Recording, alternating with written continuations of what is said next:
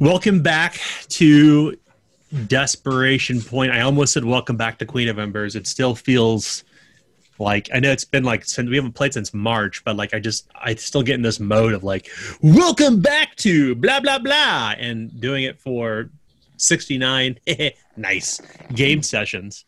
I still want to say Queen of Embers. Anyway, welcome back to Desperation Point. I'm your game master, Daniel Fox. You can't see us, but you'll hear us all. Kay, Mike, or Juice, as he's known online now. Maybe we'll put that in the next book. Yeah, I need to switch that. Adam and Nick, the people you know and love from this amazing game that we're playing called Desperation Point, which is a game where I do zero prep between game sessions. This is all off the cuff based on some of the stuff we've played in previous games, and we're just doing it that way. By the way, Mike, your new nickname in the credits for Flames of Freedom is going to be Mike Juice Bossler. Oh, that's what we were going with this time? Okay. Well, I was going to put El Jefe, but it's up to you. You think Juice or El Jefe is better? I mean, Juice is my alien characters, but yeah, I mean, I don't care. What about Mike, not fuck you, Mike? So we can't use the F word. Yeah, I don't think we can do in the book. This goes to PR. So Mike, not downstairs Mike Bossler. Mike, not downstairs Mike Bossler.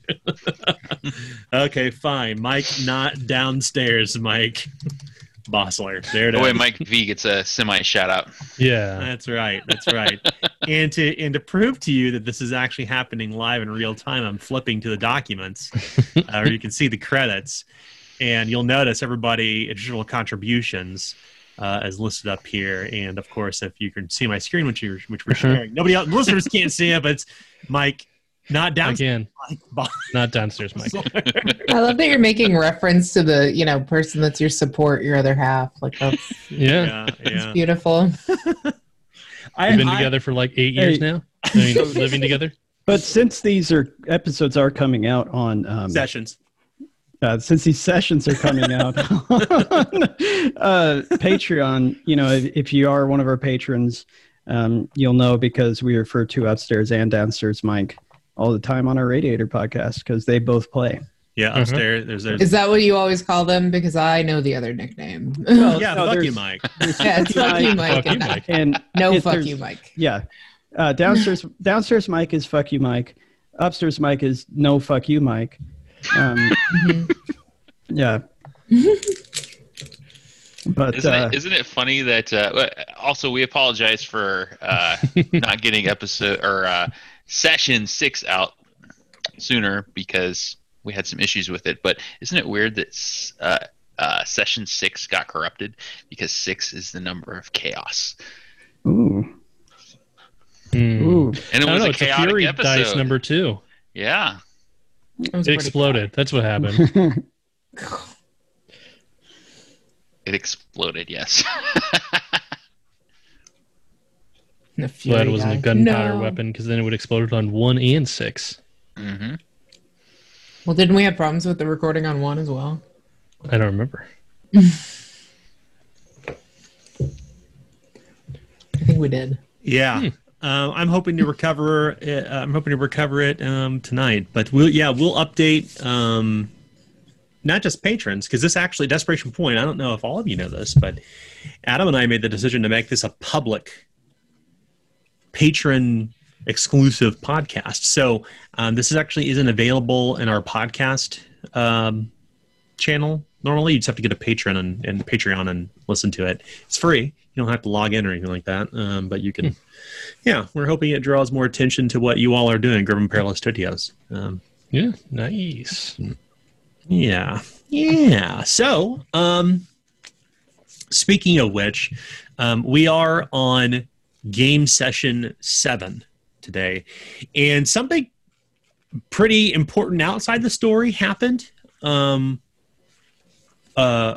At the end of last game session, I guess we're moving to new professions today. Mm-hmm. We're gonna move into intermediate tier, and because we're using Flames of Freedom's advanced schema for professions abilities and gaining reward points and all that stuff, we're not going to jump into the game session quite yet, but we are going to talk about our new professions for our characters. We didn't do this outside of the game, partially because we forgot, but more importantly, we want to actually get this online. Like, let's get it recorded. It's content, baby. I always like doing these things together. I know we've kind of done, it's funny, since we made the switch to recording our game sessions, I've really enjoyed listening to old sessions. I don't watch them. I can't watch myself. I think we're all kind of that way, but I enjoy listening to them. Yeah, I enjoy listening to them in the car. I enjoy listening to them, to recap myself on when we built characters last, because I think when we look at Queen of Embers as an example, we have session 0. We have around, I think it was game session 24 or 26 when we moved to intermediate tier, and then we moved to advanced tier on session 59. So it's interesting to see when I listen back, for myself at least, you may or may not share this experience, but I listen to those, and it's interesting to see how characters have evolved. And I think especially for Desperation Point, where we're kind of doing this all off the cuff, where there's no game master prep, where we're literally kind of open sandbox, you all make your own decisions, I drop a few story hooks in, you follow them, you create your own too. It'll be interesting to see how this development happens. So I think we'll spend probably most of today going through creation, and the only thing I will ask of you all, not the listeners, but I'll ask of Kay, Mike, Adam, and Nick, is that because we are doing recording, and because we don't have video, and because we don't actually, we don't have a camera on us looking down at the book, I would ask for us to talk about what we're doing. To talk about the choices we're making, because normally we would just bury our head in a book and be like, I like this profession, I like that profession, I'm going to do this.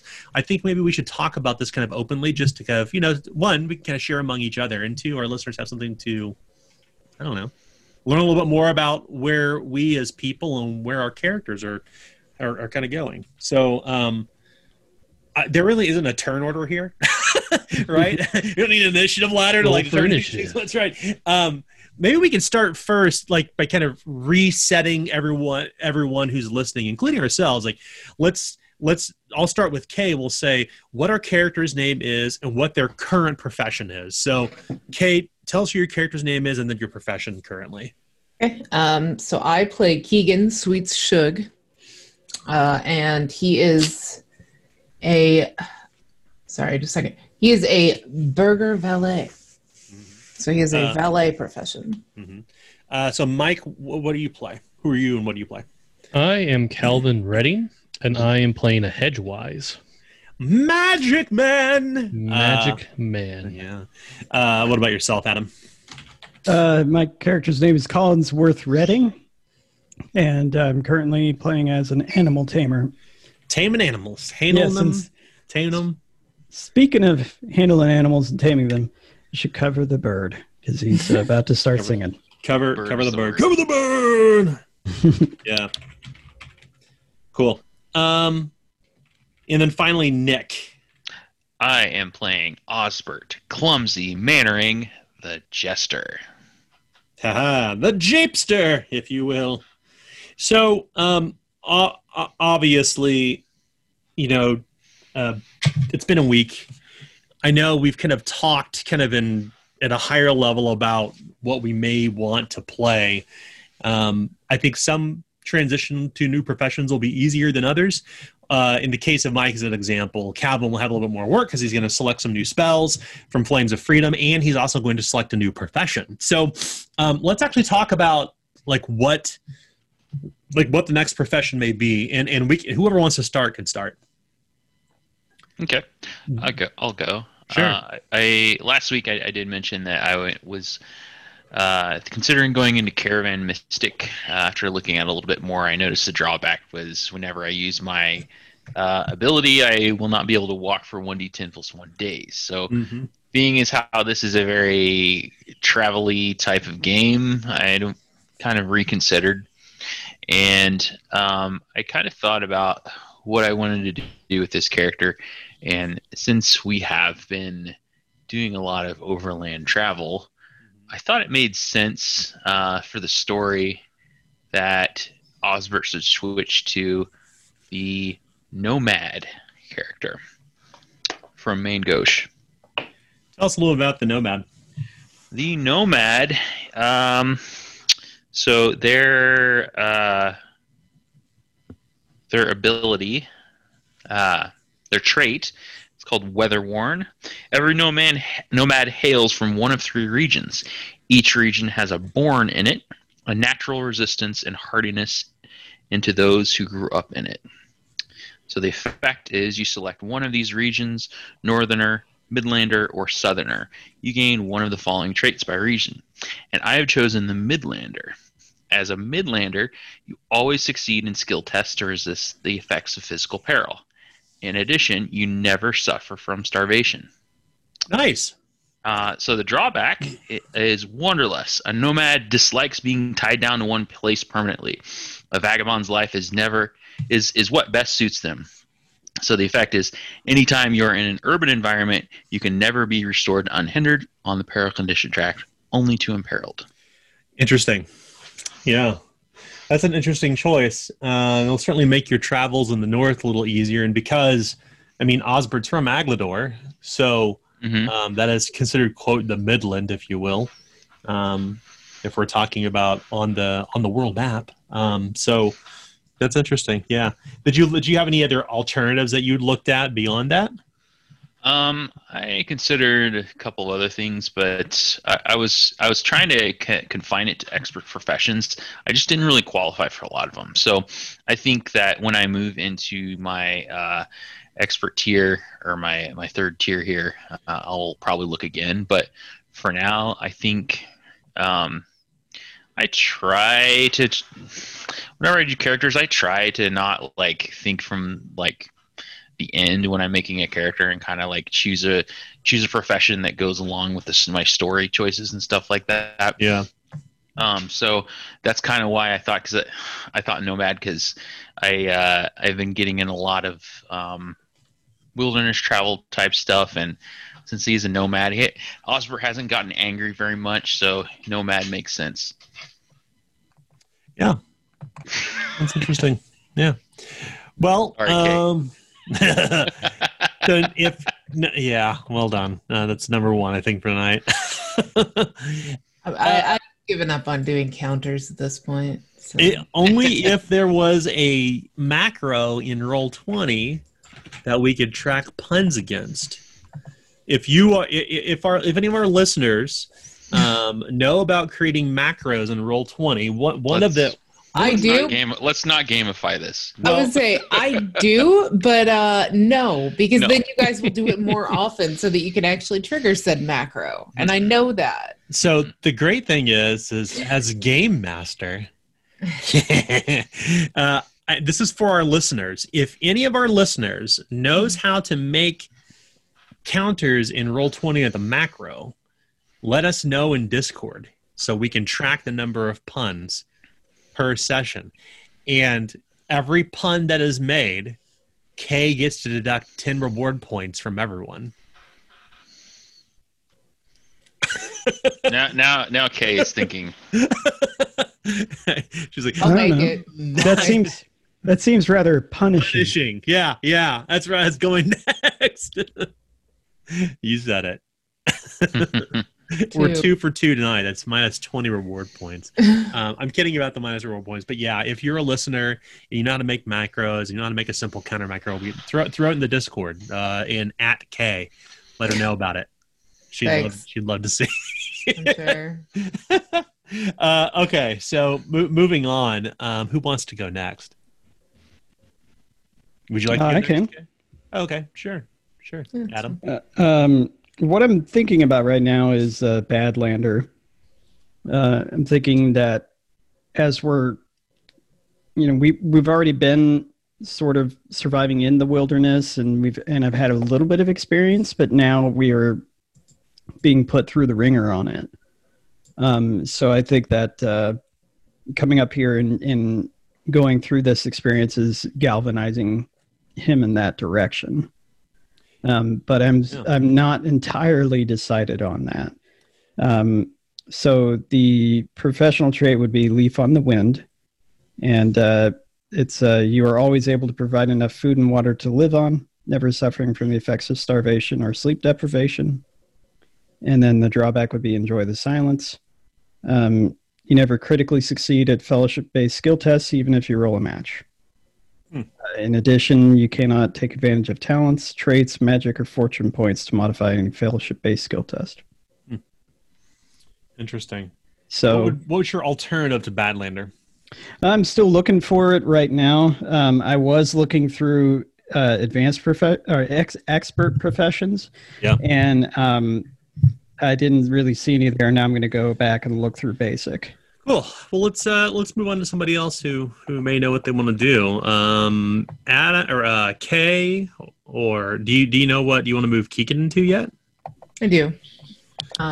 Yeah, I made my decision last week. So, like after game and everything. So when I was looking at it, to be honest, like it felt like, because I kept looking at expert professions, because of course that's what you always want to do, you know, if you can help it, because they have like better fun stuff. Yeah, they tend to have you know, better stats and everything, better all that. But honestly, Keegan hasn't evolved. So it didn't make sense. And none of them really fit when I read through, at least not for the person that he is at this time. So instead, I went with the next closest NPC style profession I could think of, which is camp follower. Interesting. Like that's actually a very fitting one for him as well. Yeah. So what does a camp follower do? So as far as the camp follower goes, just a second, I'm pulling it back up here. So their trait is Feast or Famine. You can attempt a survival or tradecraft test to cook for others. If successful, a number of allies equal to your fellowship bonus moves one step up the damage condition track positively and recovers their peril condition track to unhindered, whether they're resting in a dangerous place or not. That actually will help Osbert, potentially. If your roll is a critical success, you affect a number of allies equal to 3 times your fellowship bonus instead. A character may only gain the benefits of this meal once per day, which takes an hour to prepare. And yeah, to be honest, that's about the closest I could figure to what makes sense for how he's kind of going as a character. Yeah, cool. And then what I was also looking at is that the camp follower, one of their talents, I believe is the same. No, it's not. Okay, never mind. We're good. I was thinking one was a copy over from Valet, but it's not. So we're good. Yeah, no duplication between talents. Yep. Cool. It's good. I do have a suggestion though. It's a little off ball, but there's the Blitzballer, which has a lineman option where their professional trait is when you assist others with skill tests, they may flip the results to succeed at tests. So not only would you be giving people 2 dice, unable to critical fail, but they'd also be able to flip to succeed. I mean, from a stats perspective, yeah, but I'm not a min-maxer. Makes no sense. I know. That's why I said it was off the ball. No. Yeah, really. Number 3. Anyway, no, so like, and you know, if I was going for like best stats or whatever, yeah. But to be honest, like I could have found ways to potentially game the system. Yeah. Hey, I think there are some other quote unquote like NPC-ish style classes. If you're looking, the shopkeeper one. The shopkeeper. I was looking through Main Gouch, but none of this really made sense either. Like, I really do feel like Camp Follower is probably the most accurate to what he would be. Yeah. You have to remember that a profession is not just a collection of math and metrics. It's also a definition of the direction your character is going from a story perspective. So when we choose professions, we have to remember that. And I think the choice that you made, Keegan, for Keegan, is smart. Sure. That definitely plays toward kind of what you've been doing, Kay. And I think to your point around that, you know, what direction is Keegan going to go? Well, we'll find out. We'll see what happens after Camp Follower. But he didn't evolve. He hasn't changed. He hasn't gotten any better as a person. So why would he have a more evolved profession? What talents does the Camp Follower have? They have carousing, which could work. I make him. He starts to get drunk after having to deal with all this shit. Sprint, which completely makes sense because get the fuck out of there, and then strong jaw, which also makes sense because he tends to jump in front of things, and it would make sense that he figures out finally how to take a punch. Yeah, strong jaw's a good one. So I found another, and this may speak a little bit more as to particularly what we've been doing in game, and that is Trapper. Because we've been trying to trap animals whole bunch while we were up here.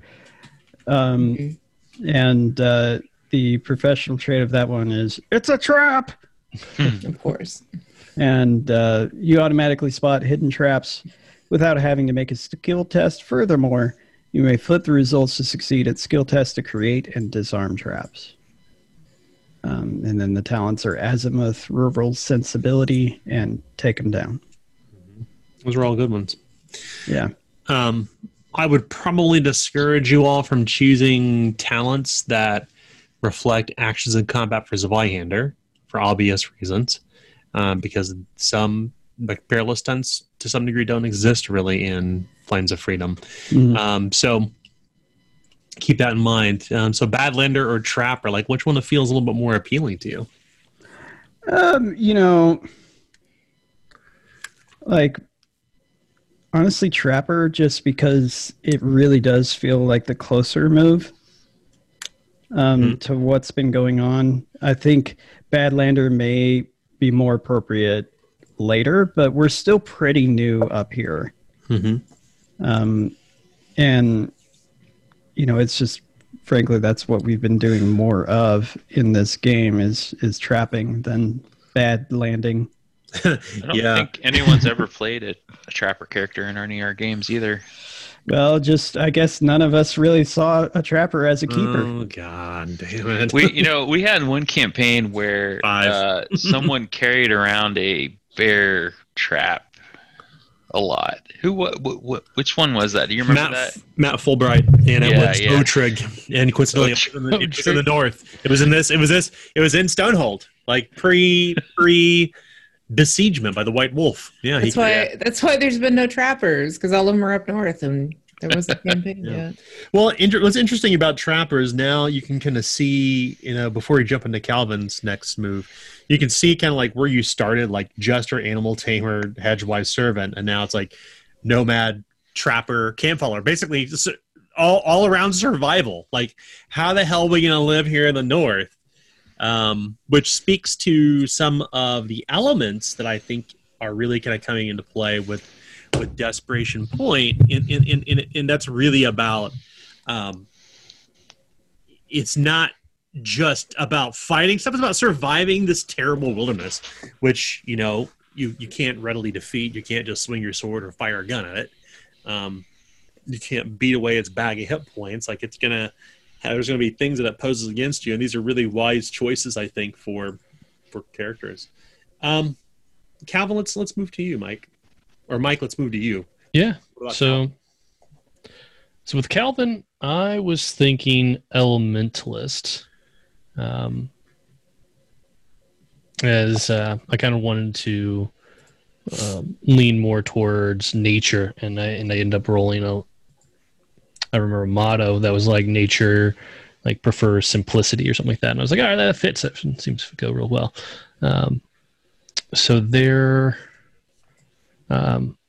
professional trait allows them to pick 2 seasons.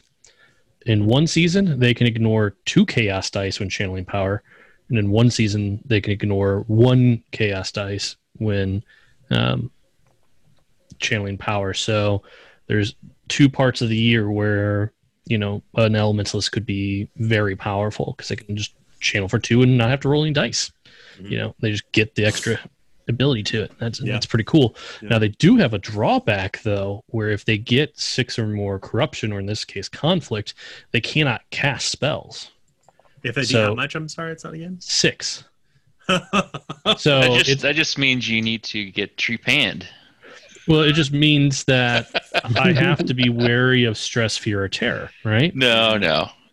And also, which is good because they have resolve. So they, and so does Hedgewise. So then there's some other things I can do with my third profession if I really wanted to like min max it.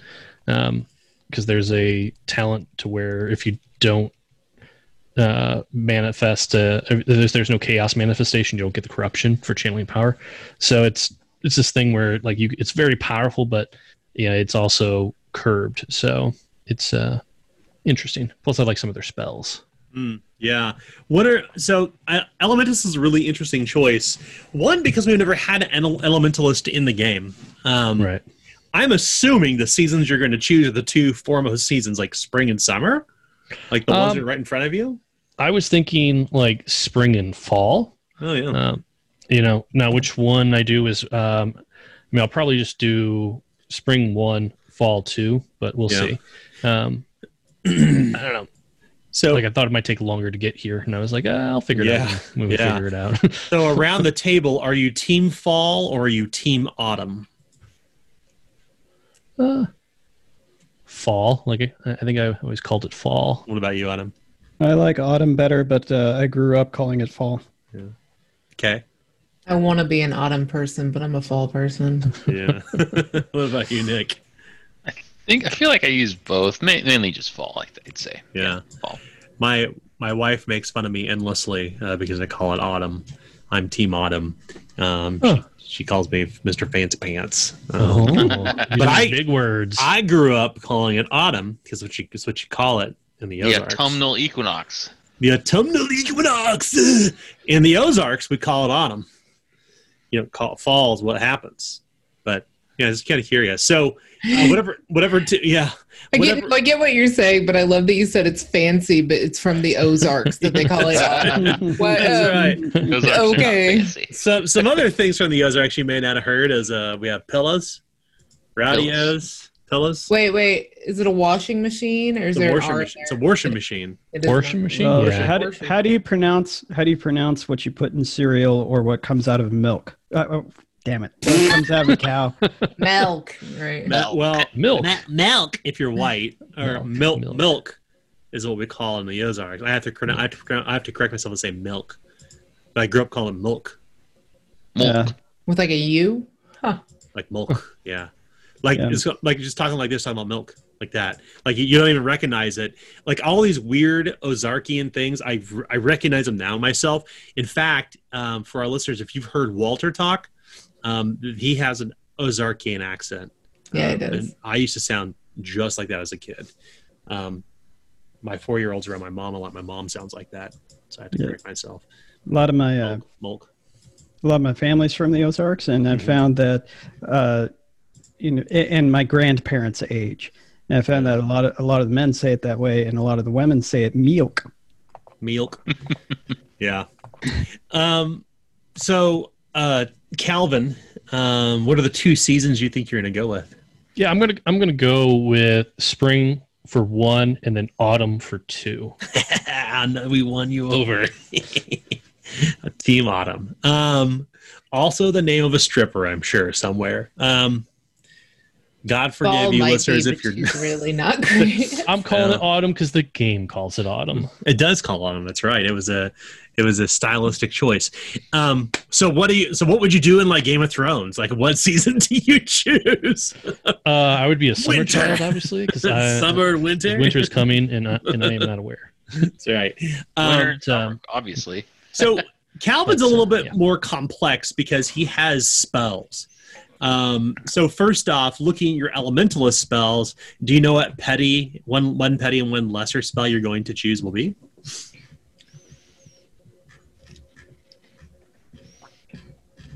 It's for you, Mike.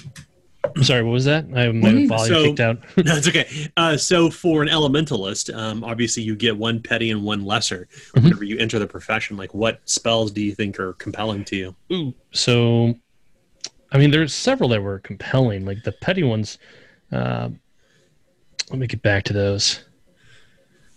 Yeah, because there's Blood of the Earth, which is petty. There's Through Thick and Thin, And then there's Crown of Thorns.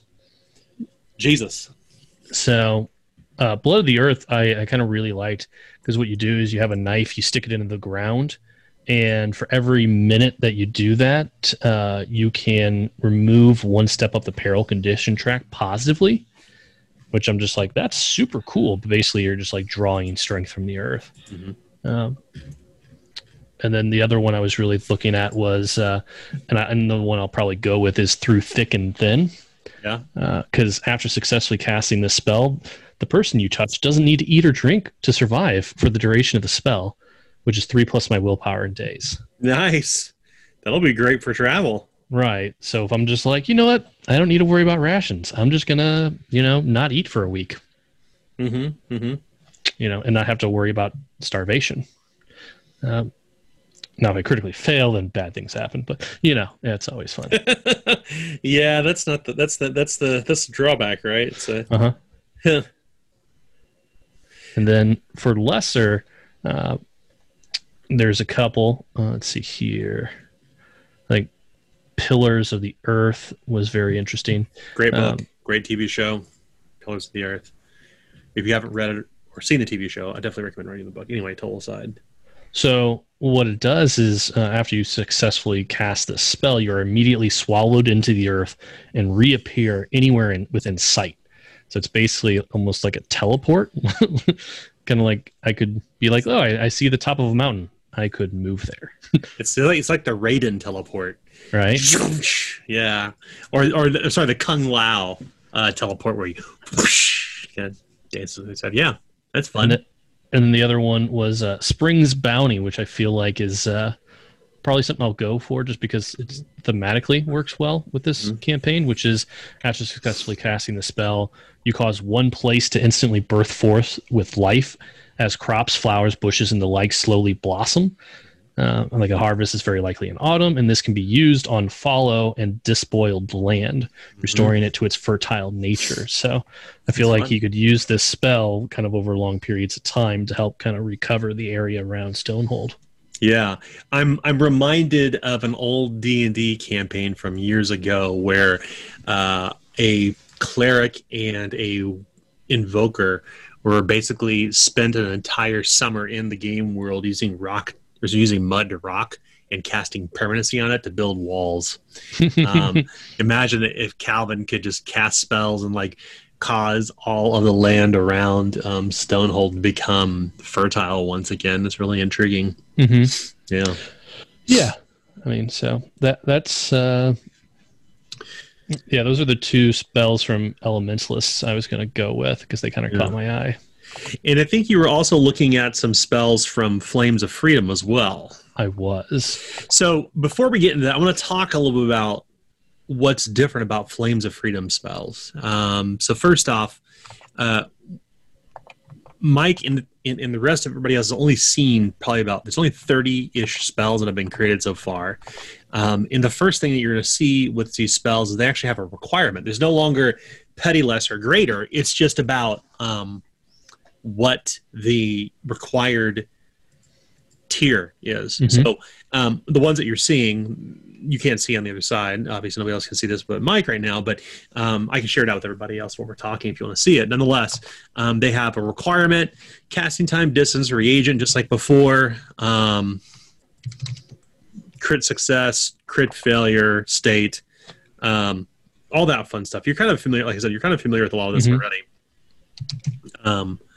Up to and including duration, which is now at the end, because the order of which spells are presented in Flames of Freedom are a little different because typically nobody's going to look at the duration first. They're going to look at what I need to cast it, how long is it going to take, what other agents do I need, what happens when I do it, what's the success and failure state, and then how long will it last.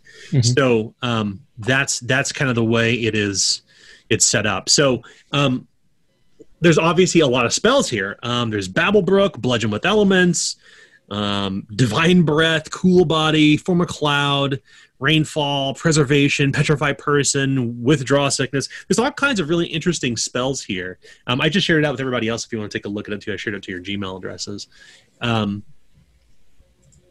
Are there any that like catch your eye here that you find interesting? I mean, there's about 24 of them, and my first pass, I picked about a dozen. I was just like, oh, that seems cool. I'm going to write that down. Yeah. That's cool. I'm going to write that down. So, I mean, there wasn't one that I was just like, oh, man, that's bad. I mean, and so I'm like, oh, man, if I got to narrow this down to 6 now, we'll see how it goes. Bludgeon Yeah. with Elements is fun. I think that Yeah. was one of one of the fun ones to write. Yeah. I'll talk. I'll have you talk. I'll have you enunciate. Like, let's have you tell us what it does. Like, just read it off. Yeah. So the requirements: basic tier, casting time 1 minute or 1 AP, distance any one person you can see clearly. The reagent is a breath of air, a pebble, a match, or a water skin, depending on which element I choose. And the effect, depending on the element.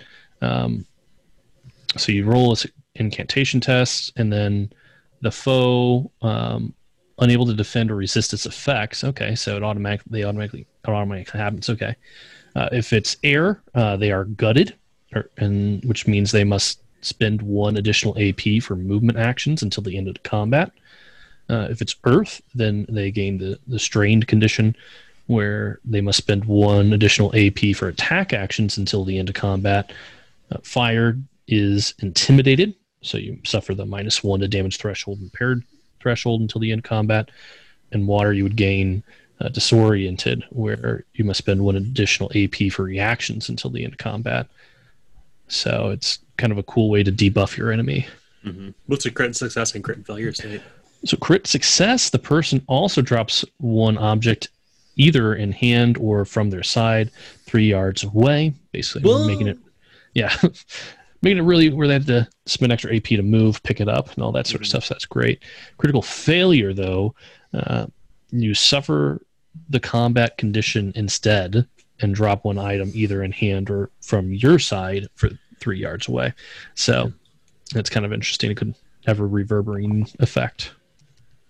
Yep, that's right. Yeah, that's one of my favorite ones that I wrote. And in fact, the Flames of Freedom spells don't. There's 0 spells under common spells that actually have damage associated with it. Mm-hmm. They're all kind of unique Mm-hmm. in that. What was it? What was another one that really caught your eye that you thought was interesting? I mean, I basically just was let's see. I mean, it was a big one that I was like, yeah, I almost have to have that. I like the Discern Persona, where you can successfully roll an incantation and you immediately learn the disposition of 1 character. You can clearly see and hear. In addition, you can discern whether they are being truthful or telling lies when speaking with them directly. Like that, it's that kind of like tell truth, spell, but it also allows you to discern their disposition. So that could be very helpful in like social combat and stuff like that, or just kind of figuring out how you can move the NPC to do something you want. I think the crit success state was a copy paste error because it said you restore all your peril. It's actually you can discern lies and truth with discern percent as a crit success state. Oh, okay. Yeah, I thought that was. I'm like, man, that's really powerful. Like, okay, yeah. But your crit failure state is like you can't tell the truth and everyone knows it around you. yeah, Whoops! And it lasts an hour. right. Lasts an hour. Mm-hmm. Now, I'm not clear on what a glass or metal receptacle with a closing lid is. Is that just like fill in, or is that actually like a reagent? That's a reagent. So, like, you'd have a receptacle would be like like a metal box, small metal box, or one made of glass. Okay. A bottle. Mm-hmm. A bottle, yeah. Yeah. Yeah. A bottle's a receptacle. Bottle of rum that you drank. Bottle of rum, blah, blah, blah, blah. That's right. Yeah, I think one that I will pick though is Divine Breath, just because how useful it is. Tell us about Divine Breath. Rattle it off. All right, so casting time is 3 hours. Distance is by touch. Reagents is a fire, which you breathe its smoke inward and exhale over the wounded. And the effect is, after successfully rolling an incantation test, you move a person 1 step up the damage and peril condition track positively. So it's basically kind of a heal spell, which in Zweihander you have to like really focus for, which is kind of cool. Yeah. But the critical success is they are moved up 2 steps on the damage peril condition track positively instead. And critical failure, which is probably what I'm going to roll, is as you blow the smoke over them, they fall asleep and experience strange dreams. Awaking 6 hours later, they are incapacitated and gain 3 conflict. So That's interesting. So I have- you can use that spell on someone who's particularly injured, like their damage condition track is really low. Uh-huh. So and the difficulty isn't any higher. Right. So then an actual healer can come in after the fact and have a Mhm. better chance at healing. Right. It's like how you would take a laudanum first and then get bandaged up. Yep. Or take a bandage, or take laudanum, get healed with a bandage, bind wounds, and then get divine breath cast on you. Yep. Yeah. I mean, and then there's a lot of ways to heal up now, so that's kind of cool. Yeah. Divine breath is also nice. It's also 3-hour casting time. Yeah. No, that I didn't read that as Yeah. well as I had, and I was like, oh man, that is a long time. But Yeah. I mean, yeah, I mean it's super powerful. So Yep. you can't combat heal. That's Is it right. one subject, or can you do multiple? I mean, I guess I can keep doing it 3 hours at a time. No, I mean, like, is it just the target is just one person, right? It's the person I'm touching, so by Okay. touch.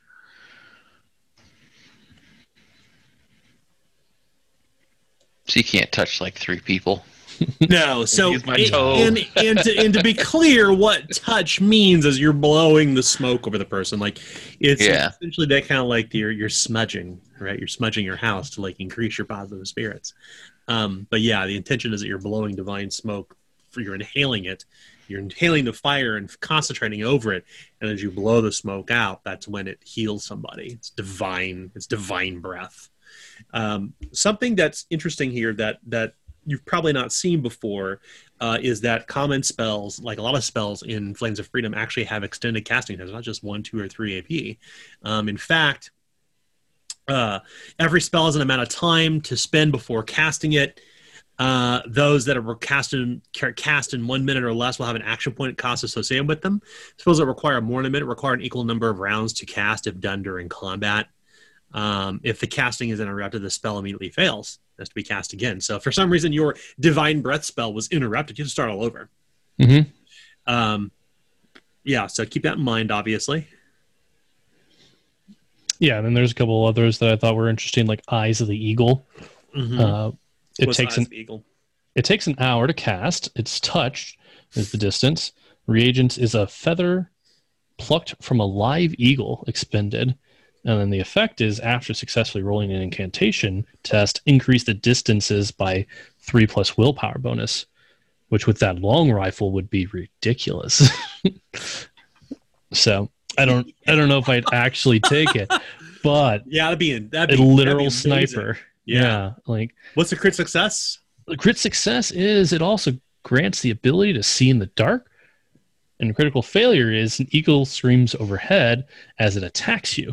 So, but I only see that as a positive because that just means I get more reagents, You right? have to catch it live. That's what I got Collinsworth for. So I'm huddling over, crouched down in the fetal position, protecting my head, and yeah, Collinsworth will capture it for me. Awesome. We got it. We just need to get it. We need to get an eagle feather first, and Super then Redding Brothers. hope that you fail it. That way, Exactly. we get an eagle. Yep. Oh god. Where are we at? K6. Oh gosh. Of these other spells, or was there anything else that kind of stood out to you?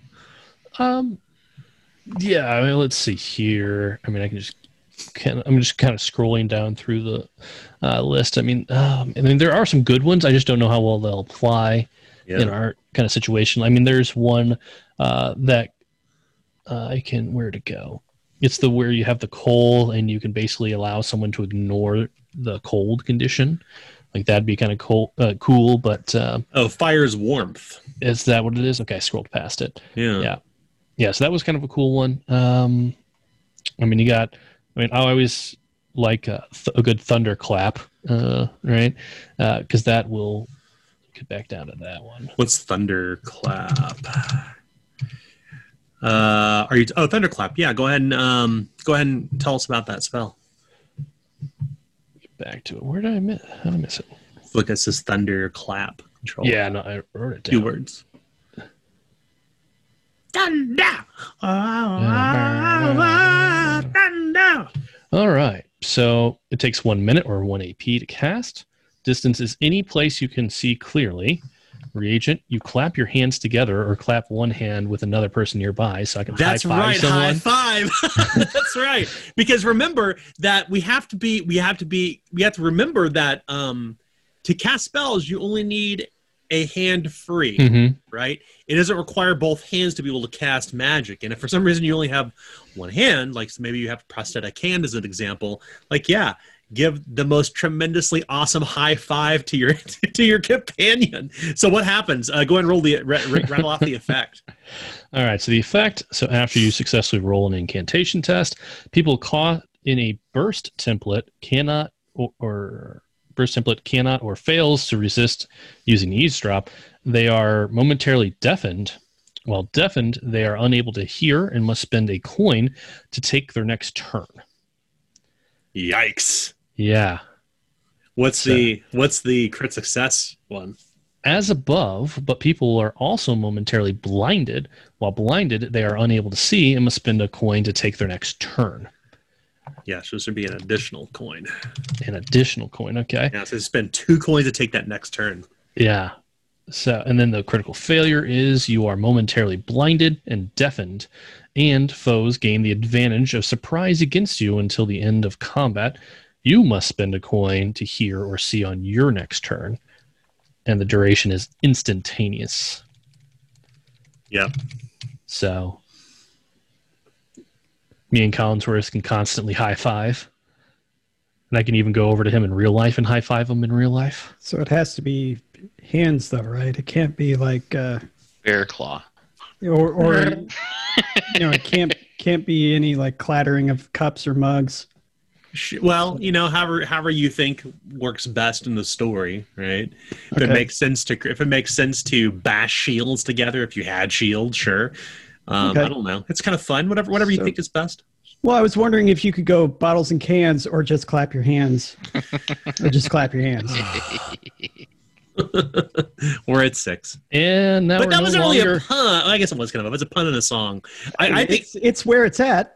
Okay, so I'm going to have to give a mulligan to that because anytime we combine a pun and a song together, that's a win state in my mind. Okay. So, but that follow-up pun you just made, Collinsworth, we go back to 6 puns. Oh, man. Kay is keeping track. That's minus 60 reward points for the night. And we never leveled again. We never, ever. I know, this is going to be really hard if we actually had this rule where we don't gain reward points. We're going to drop back down to first tier. That's right. Y'all are basic tier again. Collinsworth becomes a basic bitch. That's the outcome. Becomes? Becomes? Already is? No. So name one other spell you really like and we can kind of move forward from here. Okay. When I was thinking of getting, let's see here. Where was it?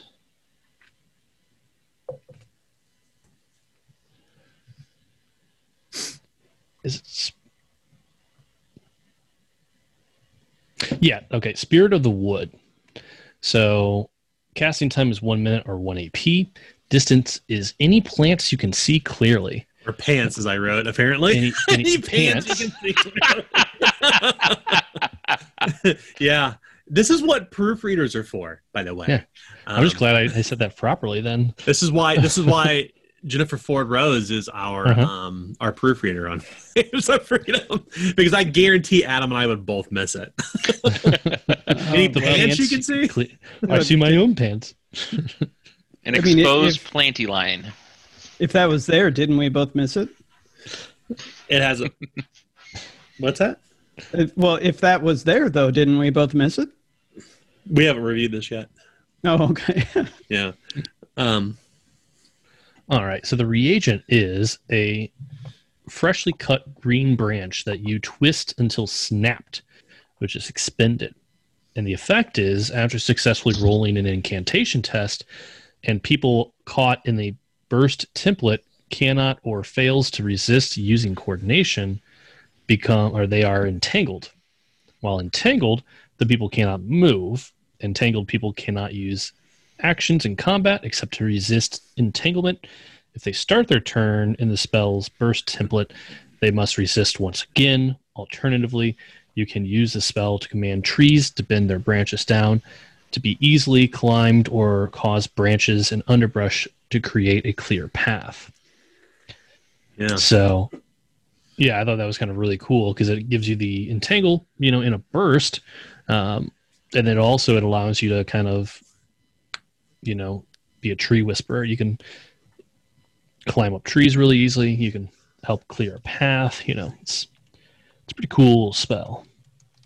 And the critical success is reference an explosion template instead, which is bigger than a burst for those who are curious. Critical failure, the woods grow wildly around as you and all others within an explosion template must resist being entangled. And the duration is 3 plus willpower minutes. Yep. Yeah, willpower bonus minutes. Yeah. Yeah, so some clarification here. It should be a copse of trees. It can't just be like, oh, there's some grass growing there. Cool, spirit of the wood. It should be a copse of trees you can see clearly. Mm-hmm. So that might be helpful if we go into like the Rookenwald. Yeah, without a doubt. Let's do it. I love the word coppice. It's not used nearly as much. Coppices is where woods have been basically cut back. But I'm always in favor of finding a better word for a collection of trees. Thicket doesn't quite work. But nonetheless, yeah. Well, that's fun. Those are some fun spells to consider. Obviously, choose as you will. I think what we're going to do is we're going to step away for just a few moments. We'll be right back to the podcast. We're going to step away and update our character sheets, and we'll be back in just a few moments. I think for our listeners, you're just going to hear like a slight beep, and then we're going to come right back immediately. So don't worry about pausing or fast forwarding. We'll be right back in just one, and we'll be back in like, on our side, we'll be back in about 15 minutes, but on your side, we'll be back in like the snap of a second. So here we go. Just like Thanos. All right. We were gone in a snap, just like what happened. But fortunately, we were not decimated by Thanos's click. We've updated our character sheets in Roll20. We have chosen most of our spells that Calvin is going to take for a test drive in our game. And I think we're probably ready to actually begin gameplay. And I think what we should probably do as a part of this is familiarize ourselves with the order of operations when you start a game session. So we're just going to go through it. We've kind of done this a little bit in practice. But we're going to make it a pregame ritual from now on. So obviously, we start first by doing our pregame recap for RP. If I'm not mistaken. Actually, I'm sorry. Let me pull it up. There's actually a little section under narrative tools that talks about it. So here's the way it works. You spent reward points already. Let's take account of our conditions. So what are current damage condition tracks? Or what's the current damage condition track around the table? I'm unharmed. I think you're all unharmed, if I'm not mistaken. Slightly wounded. Unharmed. Unharmed. Anybody suffering any injuries? No. So be sure to reset your conflict to 0. If you've received any new trappings or weapons, go ahead and update your mechanics for those. And what we'll do next is actually determine our coin pools, mine and yours. So I start with 1 automatically. So let's see how many you end up with. So let's roll 1d6. So you've got 1 on your side, 2 on your side, 3 on your side. And then we just need one more roll. It's me. It's a me, Calvin. Oh. D6. 5. Okay, cool. So I have 1 coin. You have 4 coins. You should No. have two. You have 2. Adam rolled 6. Oh, I got course you he covered, did. buddy. for some reason, my Google just went off again because, that's how Google does. I don't know why she recognizes that. Like, nobody says something to her, but whatever. So it's 2 misfortune in my pool, 3 fortune in your pool. And then we need to determine the initiative ladder. So go ahead and determine your initiative real quick. I'll get the turn order set just so we have that in place. So roll your beautiful bean footage. Let's get some initiative on the ladder here. Keegan has 14. Osbert has 15. And Adam, wow, Collinsworth has 10. Oof. And we just need Calvin's. Need me. Always the last. I am always the last because Yeah. It's weird. trying to copy these spells. I know. 18. Yeah. Holy crap. Well, looks Save the like best for last. That's right. I guess Collinsworth is going first tonight. I don't know. Or sorry, Calvin's going first tonight. Wow. That's a heck of a roll. Okay, cool. So now that we've established the initiative ladder, let's do a pregame recap of what happened last week. So we'll all jointly recap what happened during the previous session. So obviously game notes are encouraged as a part of the process. Making new friends, something momentous happened. Did you unearth some deadly secret? Did any content that happened, do you want to potentially avoid in the future? Like content that maybe was triggering? If not, that's fine. If so, we'll add it to our invisible Touch the Darkness content list, which we don't currently have, but we will. But let's go ahead and just talk about last game session. So where did we start? We started with a catatonic clumsy. Oh yeah. We were going through the process, or the doctor was going through the process with the assistance of Keegan to perform a trepanation of the brain box. Relieve those evil spirits. But what caused that? A broken heart. Mhm. Fear. I think it was terror, actually. But yeah, I think it was terror. Yeah. You were already incapacitated and you suffered terror. Mhm. And when that happens, when you're already incapacitated and you suffer stress, fear, or terror again, you can die from being scared to death. So the doctor, Coventry, had to perform trepanation with Keegan's help, and they took some time to ensure that Osbert didn't die, and succeeded, which is good, which means you don't get the planet struck or the hemiplegy drawback, but you did get you were knocked off your feet for quite some time. What happened during that period in the after effects of Osbert's recovery? What was happening outside? We were burying the bones of the little girl that we found because it appeared that the body was hastily buried in a different place outside of the graveyard. Mm-hmm. So, as we were uncovering that, people were a little upset by that, and that's what caused the trepanation. What led to the trepanation? So then I think it was Calvin and Collinsworth who were digging the grave so that it could be buried. Calvin with Collinsworth helping, and so that's what I knew we were doing. Yeah, the haunting was lifted from Stonehold, I think, is the message here. What else was happening, Keegan? I went incapacitated because I also freaked out seeing the body. That's right. Yeah. Oh, gosh. Yeah, we had it's kind of a double whammy last game session. Yeah, how much conflict did you get?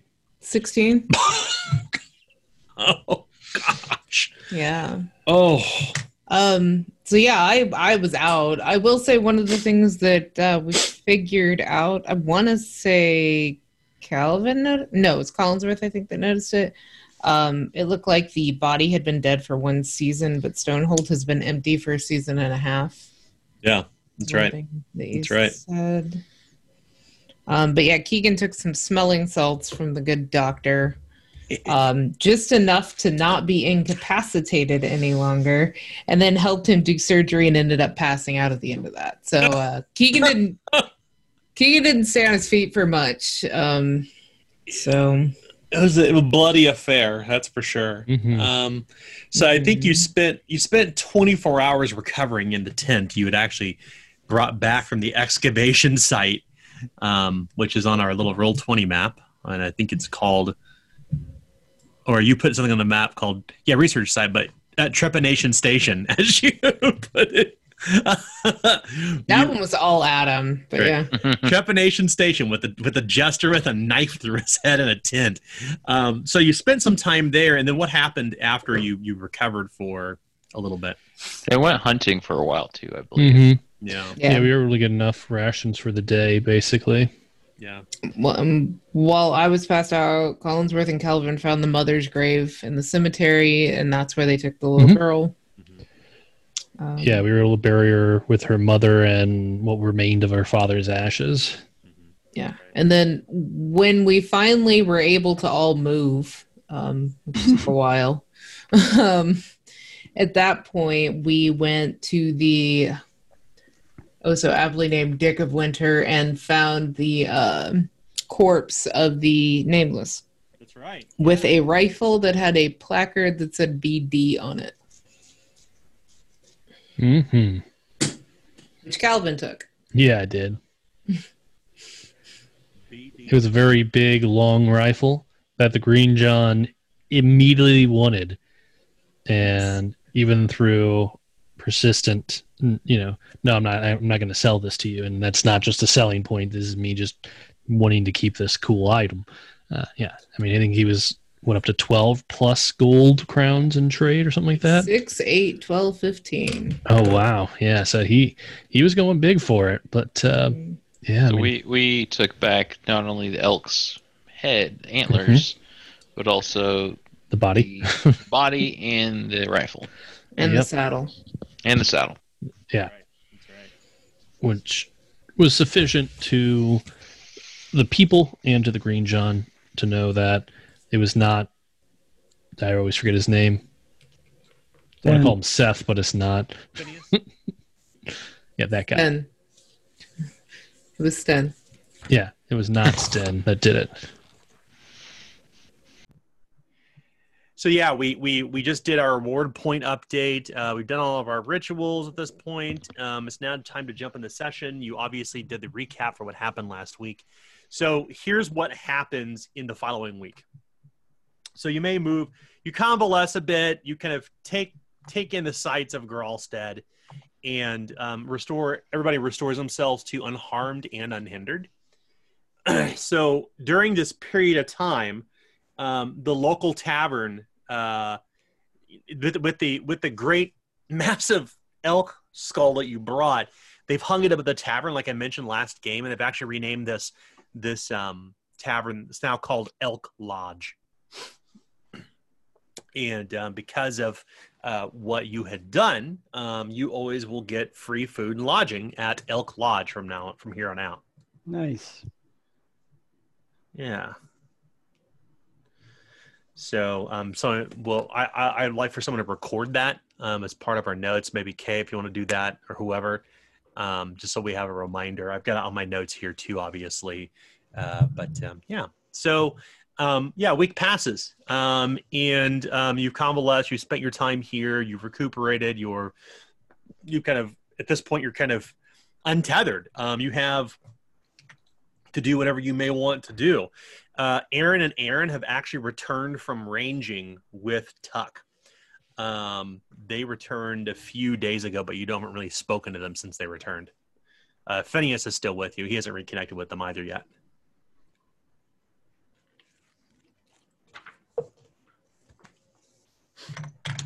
So what do you want to do from here? Well, I don't suppose the old pony horse out there up in the mountains is it's not ready for that, is it? I guess it's been a week, hasn't it? It has indeed. It's been a week. We can head out there, Collinsworth, see if you can recover.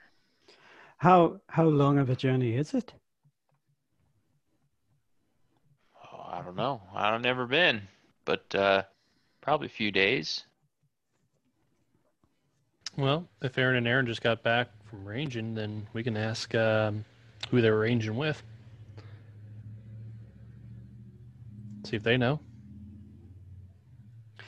Yes, I think we should talk to them, and perhaps ask about town and see if anyone knows how long it takes to get there. Mm-hmm. And this is the Happy Valley? Mm-hmm. So where do you want to go from here? Don't all speak at once. Let's talk. Let's talk to Aaron and Aaron. Okay. So you head to Elk Lodge, and it's probably midday. It's spring, so it's still a little chilly out. It's a little wet.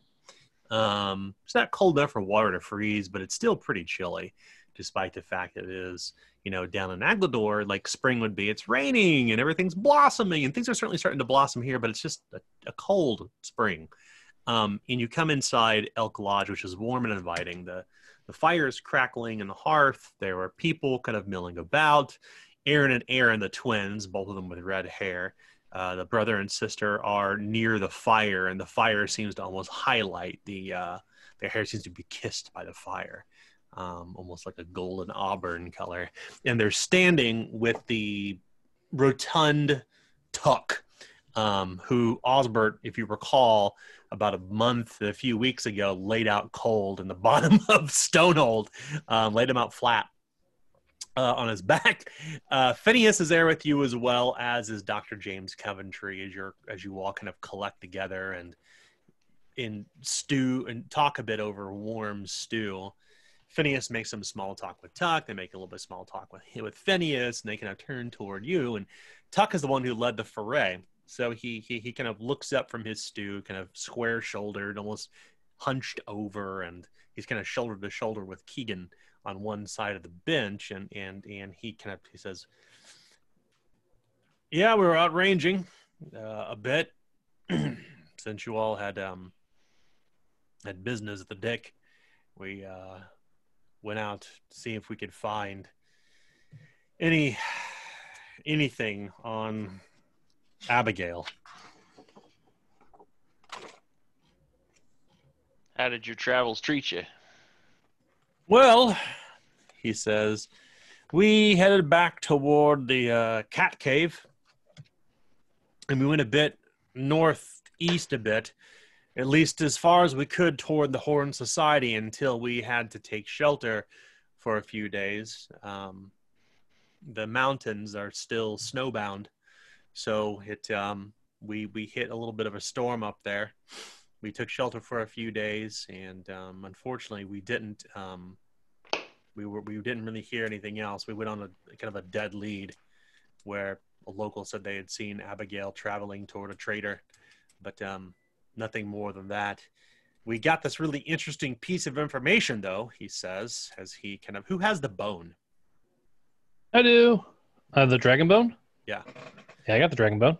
He says, "We did hear some interesting information, though, about that, or things like that. Oh?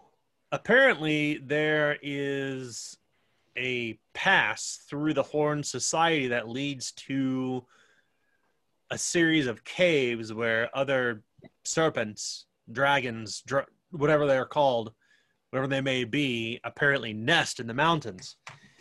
But it's a place that the Torque Lords called Swordgrave, he says. Sounds dangerous. Well, he says, you go tracking after a dragon, I suppose. Yeah, you hear a place called Swordgrave. It does certainly instill a bit of fear. Well, we didn't go that far, naturally. We're no dragon slayers, he says, as he kind of chortles and laughs. But I think, more importantly, to your expeditions to this Happy Valley, if there's any way through the Horn Society, that's the only way that we really know of. Seems like a grave way to go about it. Suppose it depends on how badly you want that horse. I'm going to mark a Doppler on the map if we want to put Swordgrave here. Well, if that's the way we have to do it, I certainly could use a bit more to eat and drink. As I show my membership to the Elk Lodge. Sure. Well, the way I see it, Special handshake, a ring. Veterans go here and bitch about politics. I don't know. It's like a Punch card. I do not clap hands. The owner is so benevolent and protective. the way I see it, Stin knew about this Happy Valley. And so either there's another way to that Happy Valley, or this Swordgrave is a bunch of hooey, and it isn't any danger at all. So I suppose we could ask around if there's any other way through the Happy Valley, and if there isn't, I say we brave the Swordgrave. Tuck kind of shrugs. He says, the worst we encountered out there was a storm. But it's cold out there, especially if you're passing through the mountains. He says, show me your map here. You unfurl your map, and he says, yeah, right about here, as he points toward these two little running lines. I think this is roughly where we're at. In fact, at the foot of the mountains is where we got snowbound. Snowstorm came down off the peaks. If you would, just mark a little cave right here where I'm throwing a Doppler on roll 20. Right here is where we took shelter in the caves. Now, it may be spring out here, but the mountains are high and impassable in some places. There's a lot of snow out there still. It'll be rough terrain regardless, but we did see paths leading up the mountainside. We saw these strange plinths of stone, and that's when we knew we were close to the Swordgrave.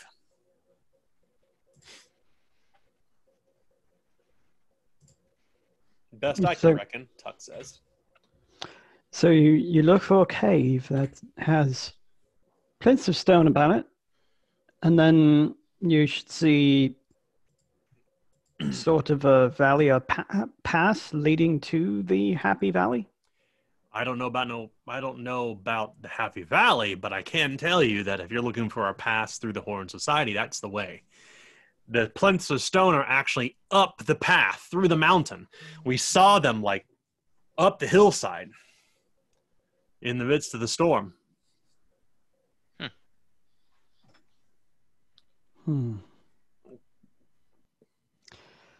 Well,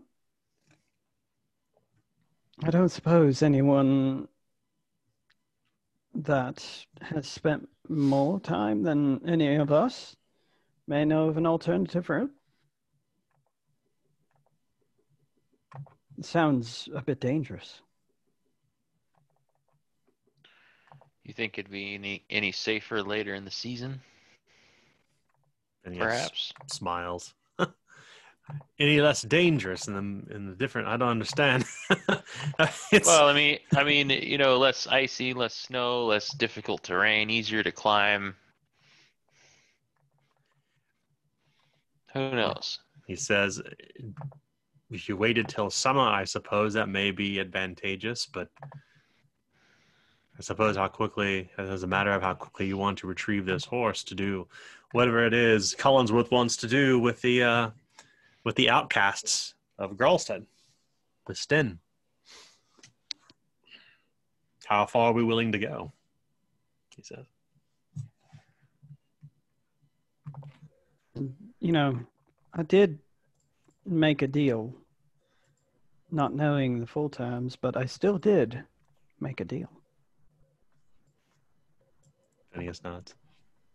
Well, I suppose our fearless leader will be the one to make that decision, nay? Clumsy. Nay, you say.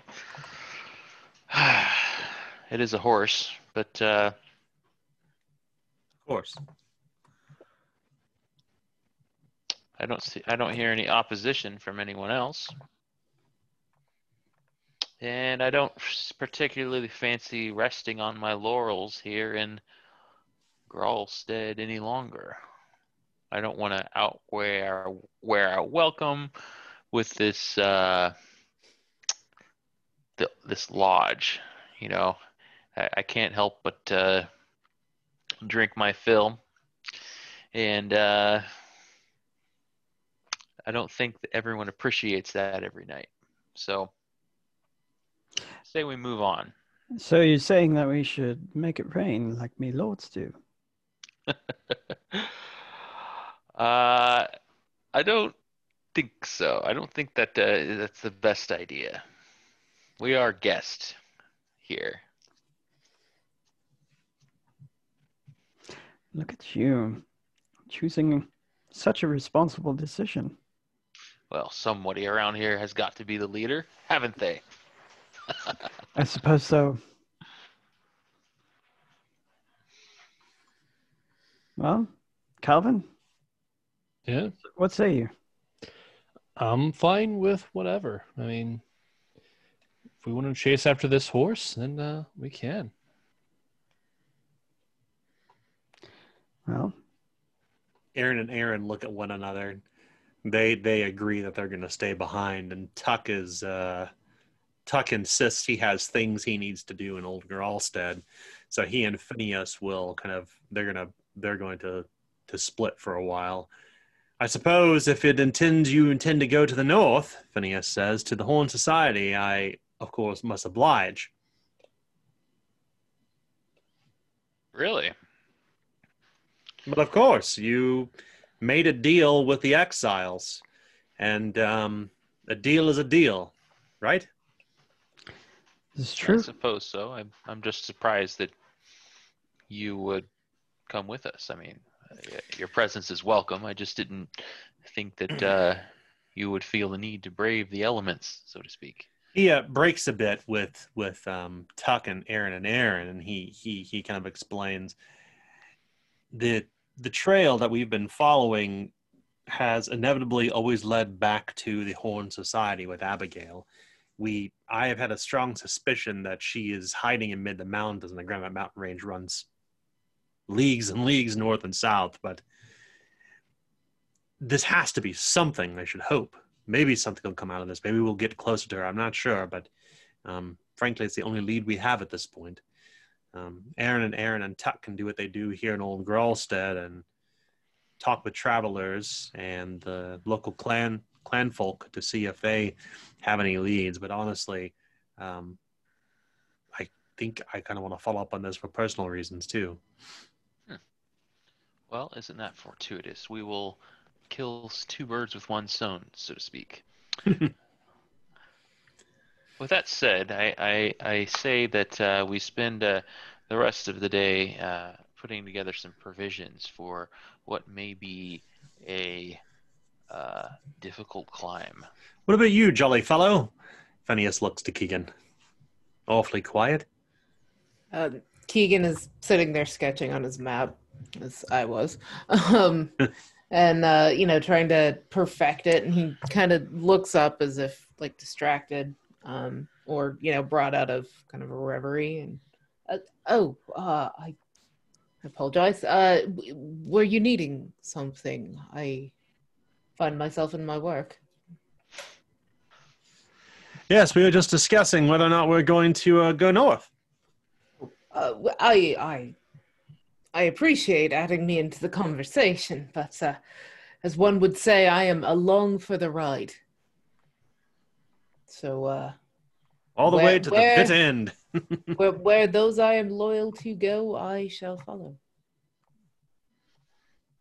Well then, I suppose it is the 1, 2, 3. James Coventry. Should we bring that fellow? What do you think? Think he has the stomach for it? Phineas asks.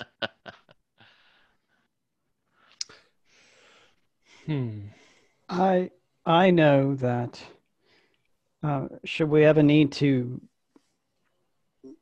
take care of Clumsy's spirits,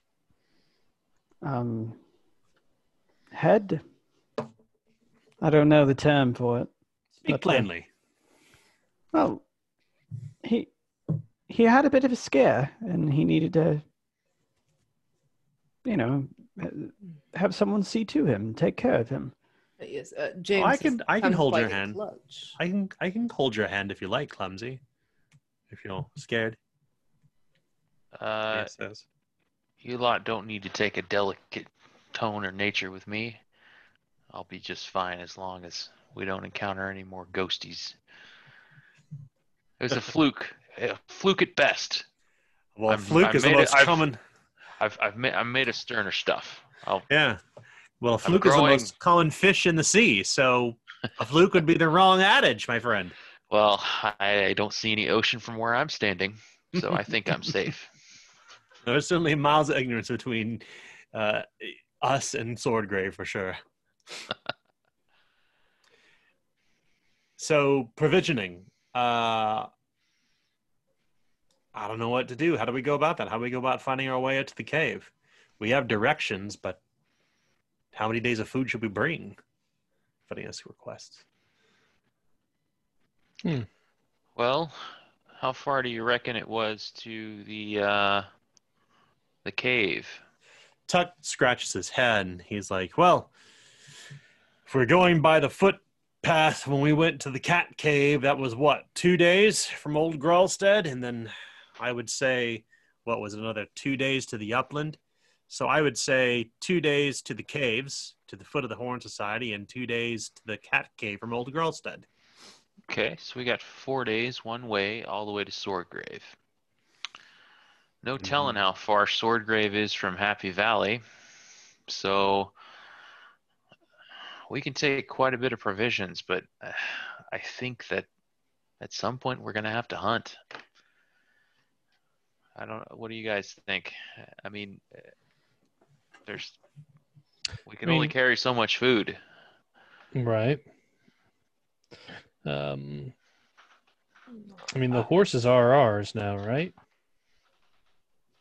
They are indeed. So I would think a fortnight would do it, right? you generally want more food than not, right? Trouble is, we don't know what we're getting ourselves into once we do get to Swordgrave. What if the trails are so steep that the horses won't be able to continue on?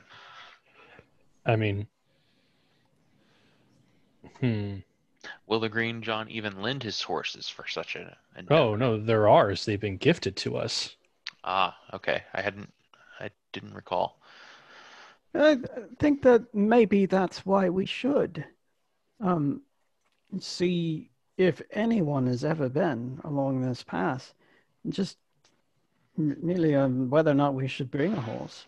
Because if it is too steep of a slope for a horse, then we'd have to leave them in a cave and hope that they fend for themselves. Several days, even. Mm-hmm. Well, you are the animal tamer among us, brother, so I shall follow your advice. The only way to truly make sure that they're there when we get back would be to tie them up. And, well, if you tied them up in summer for a few days, that would be unkind, but it would not be unreasonable to expect them there. But if it's like our winter near those mountains, then no, we would have to leave them untethered, and you never know what would happen then.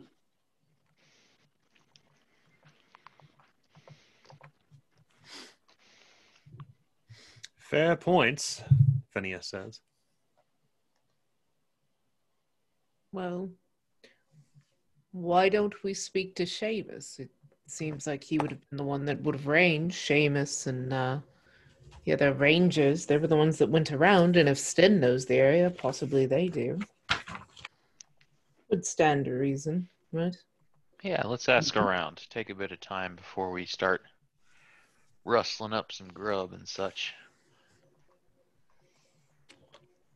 Right. That's what we do.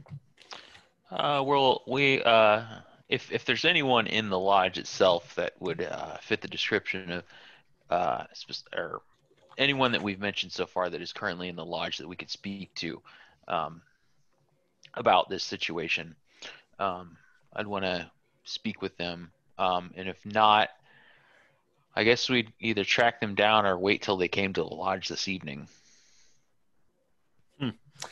Yeah.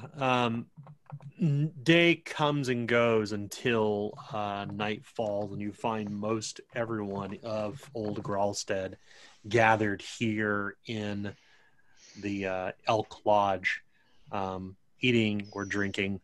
Seamus is here, but he's not drinking. He's abstaining. But everyone else is here.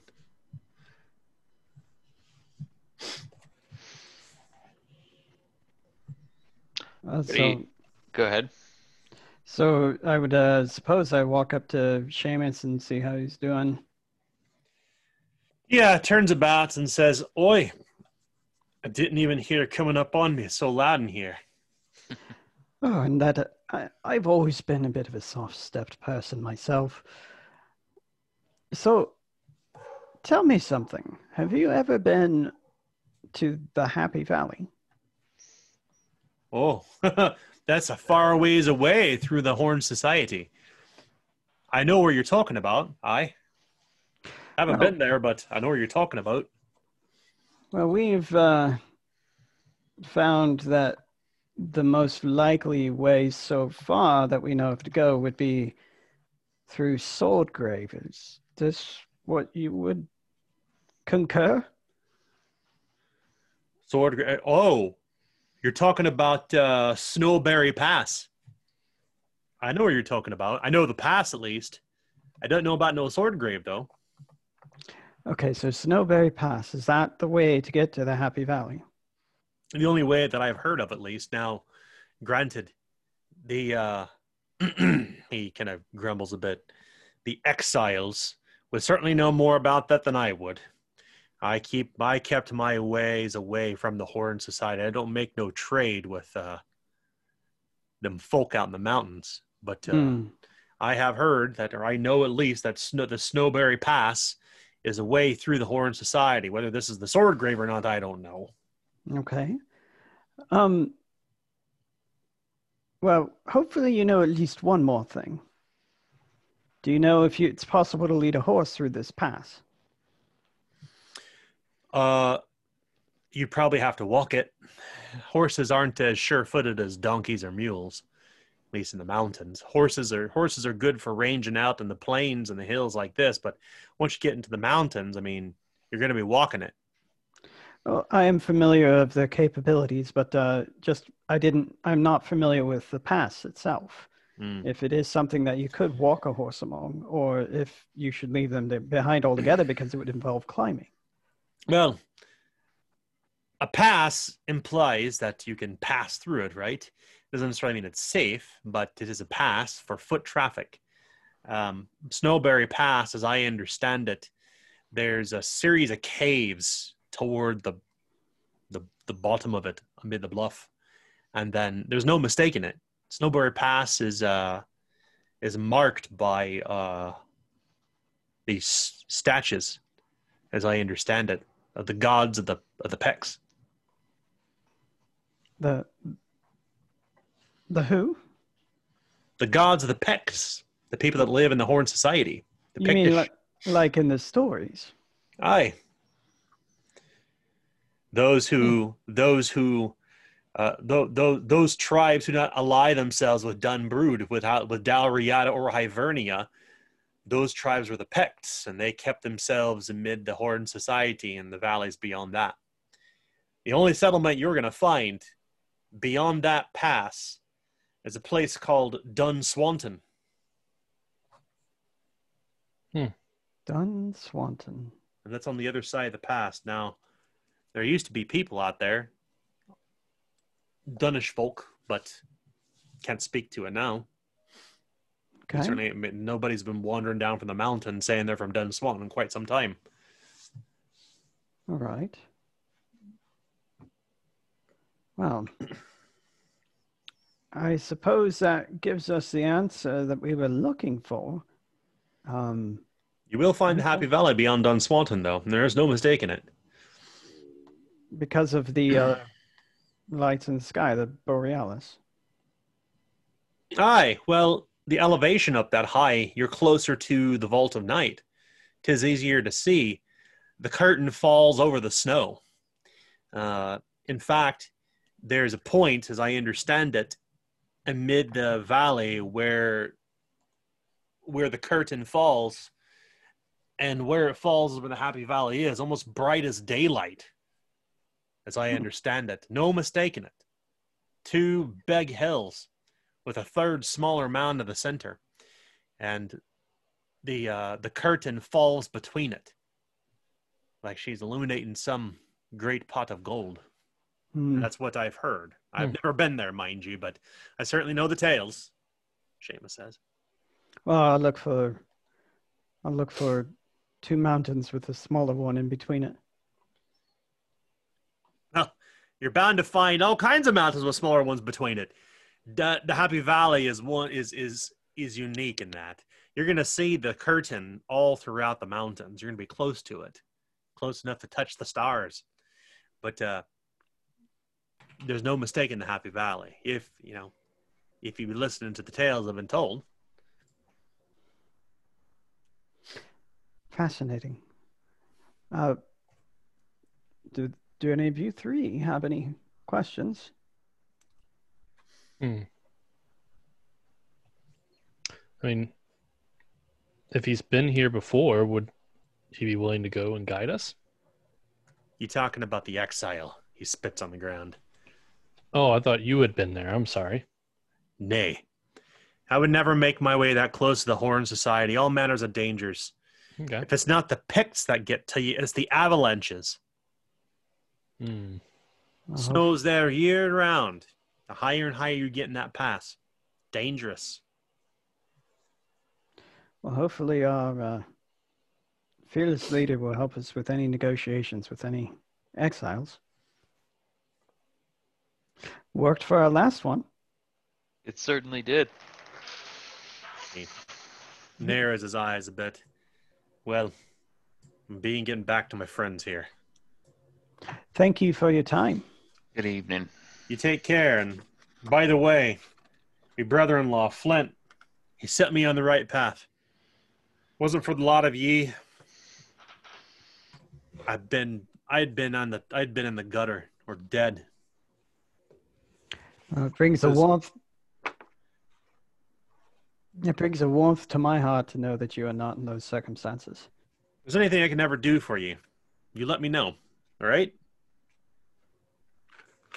I owe you one. It's good to have. He tips his hat and heads back to his friends. Well, I suppose we should we should leave as early as we can in the day. Like, I'm almost tempted to go straight to bed so that we can rise before the sun. I mean, Certainly, yes. sure. It's a marvelous plan, but we must still provision. When the sun is set, no business will be open now. We could see about it to the morning. If you've the coin, I can attend to the provisions and supplies, I suppose, Phineas says. And I suppose I can also fetch the Dr. James. Coventry. Coin. Therein lies the issue, I believe. I don't believe we have much to rub together. He says. There's the rub, so to speak. Nay? Well, we know that the Green John is a provisioner. And he deals in trade. I say looking at Calvin pointedly. Yeah, and we got some trade off that saddle. Yeah, we did, didn't we? Yes. It would be about four pennies per day of provisions per person. How much trade did we get from that saddle? One For- crowd. I thought it was more than that. It's not what I've written down. If that's what you've written, then that's what you've written. How much did you say? 1 crown worth from Seamus for the saddle. Okay, yeah, never mind that. We got plenty. You can keep your rifle. So let me know how many days we should provision, and I shall see to it. Oh, And I shall have him deduct it from our from the money that he owes us. well, I find myself quite the early riser. Perhaps, with my ways and wiles and words, I might be able to speak to provisioning and possibly see if we can get a little extra. That allows me to sleep a little bit late. I wouldn't say no. Certainly, thank you, Keegan. Phineas says. Of course. Let's be sleeping an hour earlier, an hour longer. Well, if there's anything else, I think I am going to retire for the evening. We'll reconvene here, say, before sunup. Will do. Indeed. Yes. Phineas Indeed. will doff his hat and put it beneath the crook of his arm, and he'll walk upstairs Elk Lodge to his accommodations. James Coventry will do the same thing. And now we drink. I'm just kidding. I couldn't. I couldn't help it. I couldn't help it. Here we go. We know you can't help it. That's the first problem. We should go to bed. We should. Yes. Yeah, just after one nightcap. That'll help us sleep. It's true. Very true. It's true. So you will have a nightcap and find your way to sleep, and the next morning will come, and you've kind of awakened fairly early. Keegan, you'll be able to meet with Seamus. What do you wish to do while you're here? Well, I'm going to secure provisions, although we did not discuss how long we need provisions for. The earlier suggestion was a fortnight. That's what I had stated, yeah. Yeah, Well, I'm Keegan. fine with that. I didn't disagree. All right. So 10 times 4. How many people are we taking with us? So you have 4 of us. yeah, Phineas. Are we taking the And- doctor? James Coventry, if you choose to bring him with you. It's always good to have We a don't doctor on hand. need the doctor. You're the leader. We taking the doctor now? He deserves a break. Okay. Or what? What's the worst that could happen? No, when it comes to the doctor, I say, yeah. Okay, so you think we should bring the doctor? Yeah. I was thinking, yeah. That doesn't have anything to do with the doctor. No, it doesn't. Is the doctor coming or not? I'd say so. I'd vote yes. Okay, we'll bring him. Okay. So you have James, Phineas, Keegan, Calvin, Osbert, Collinsworth. Okay, so that's 240p of food rations then. How much? 240. 240. So if you want, so it's 4p per day to make it to the caves, Mm-hmm. and it's 4 times 6. Sorry, it's 6 times 4 is 24p. It's 24 days. Or sorry, 24.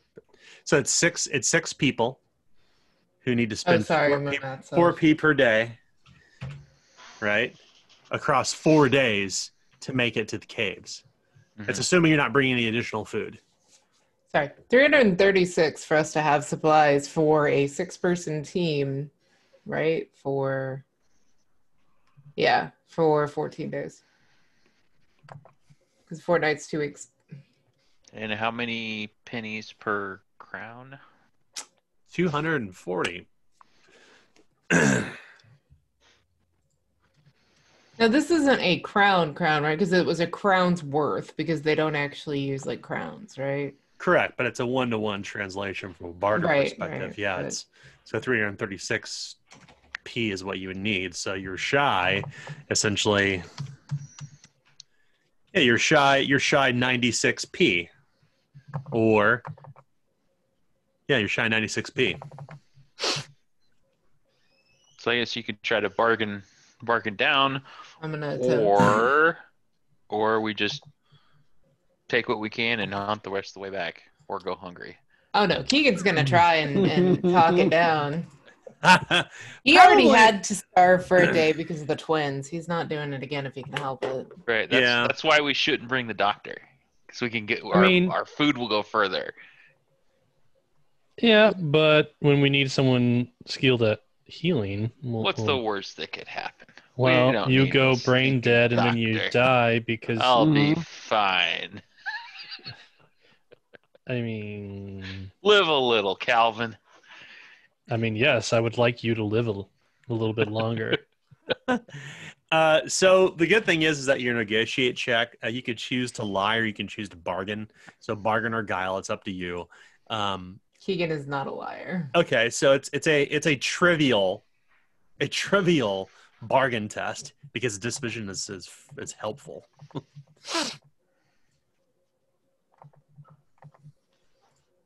I hate that pop-up.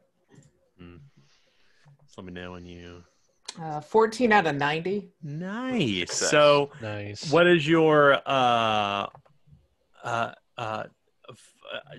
Fellowship bonus? Yeah, fellowship bonus. God, I'm having a problem. So you're fine. 7. So you can you can reduce it by 20%. So yeah, reduce it by 27p. So 96 minus 27, whatever that is. Oh, well, 336. Oh yeah, whatever. Yeah, 20% of 336 would be 66. So. nice. Well, 67 technically. Let's call it round up always. Uh, So how much do you owe in excess? 29 pence. You have it. You back at 29 pence. Can we use? Okay, so before you stated that the money that's on our character sheets is no good. Is it still no good? Yeah, I mean, coins don't really have any value. They're barter people. All right, so Keegan is going to hand over the crown's worth of whatever, but then he's going to look at the Green John and go, So you're trading with Seamus, not the Green John. "Oh, with Seamus. Oh, well, then Yeah. then he states, look, you know that we're ranging, and I'm sure we'll run into something that could potentially be useful to you. Is there anything I can keep an eye out on? And we could owe you this. You know we'll be back." He scratches his head and he says, "Well, we did speak last night about a favor. I suppose what we could do is I could finance your expedition myself, and you keep the crown's worth of trade for another time, and I'll finance your expedition, knowing what you're going to do." I mean, obviously that solves the problem. Are you sure? That's quite a bit to potentially be throwing on you. He smiles. The Green John and I have an agreement. I'm not too worried. I'd finance your expedition there. 14 days of provisions. Well, you tell the Green John I'm good for it, and we'll make it happen. Well, thank you, Seamus. Is there still though? Let us let's make sure that offer that I put up is still standing. Is there something that you would be interested in if we were to range? Well, I don't know about the business dealings you have with the exiles, but I do know that any sort of storm horses that are still alive and out there are probably beyond that mountain range. You bring back a storm horse, and well, I'd owe you big, he says. I mean, we can try, but from all we've heard, there's only the one. But then again, You heard there's one. What? He says, kind of. Well, yes, potentially. It depends on what you believe from the exiles, doesn't it? Well, he kind of nods. You bring back a stallion, and I'll pay you. I'll pay you plenty in trade. Who's to know what's there, right? He nods. Should we find something, obviously, I will keep that in mind, and I will let everyone know. Stallion, not a mare. A stallion. The blood is carried through the male seed with the storm horse. Little piece of advice.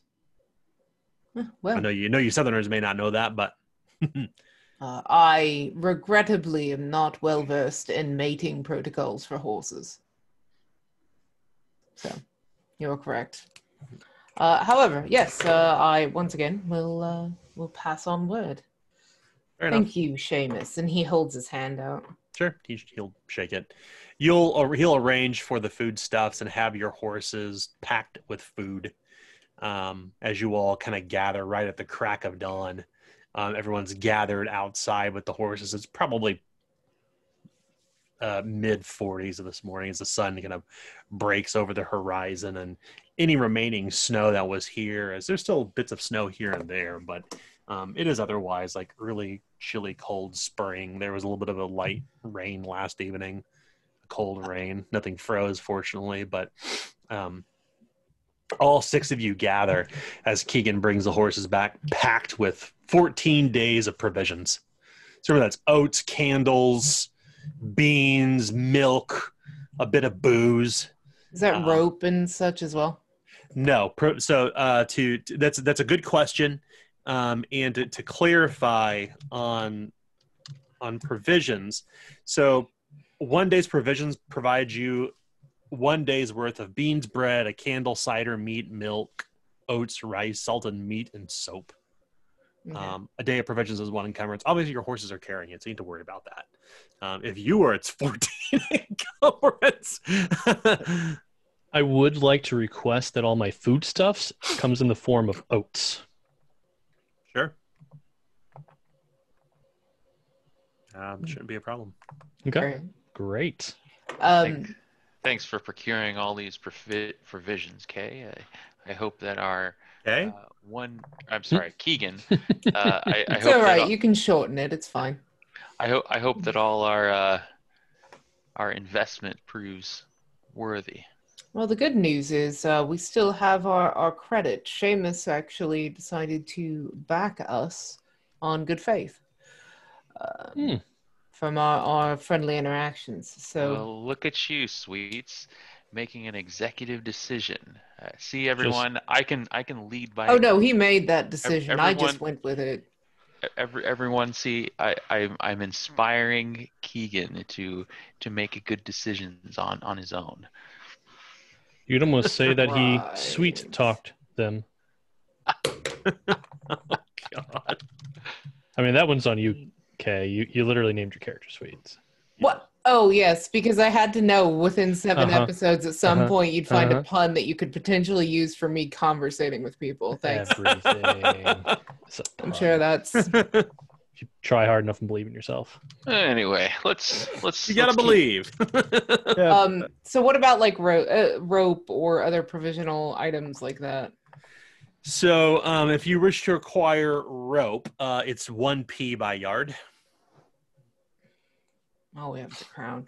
Well, because I'm just thinking, is there like, because when we got to the burial site or whatever for the dragon and such, like we wanted shovels and we wanted rope and we wanted all this stuff and we didn't have it. So is there stuff like that we should get before we leave town? Shovels, a quick dig shovels 1 crown. That's like a spade. It's like a quick dig shovel is like a superior shovel. It's a shovel that's made of steel. I'm not good enough for that shovel. Superior grade. But is there anything you guys can think of that we might, or should we just do it? I don't think we should load ourselves up with rope. It's rather heavy, and there's no way we're going to haul a horse around. If we have to climb up by rope, there's no way the horse is coming with us. And if you recall, Seamus did say it is a pass, It is a pass, yes. Phineas says. I say we go. Daylight's burning.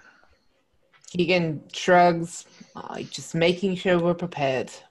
Let us go.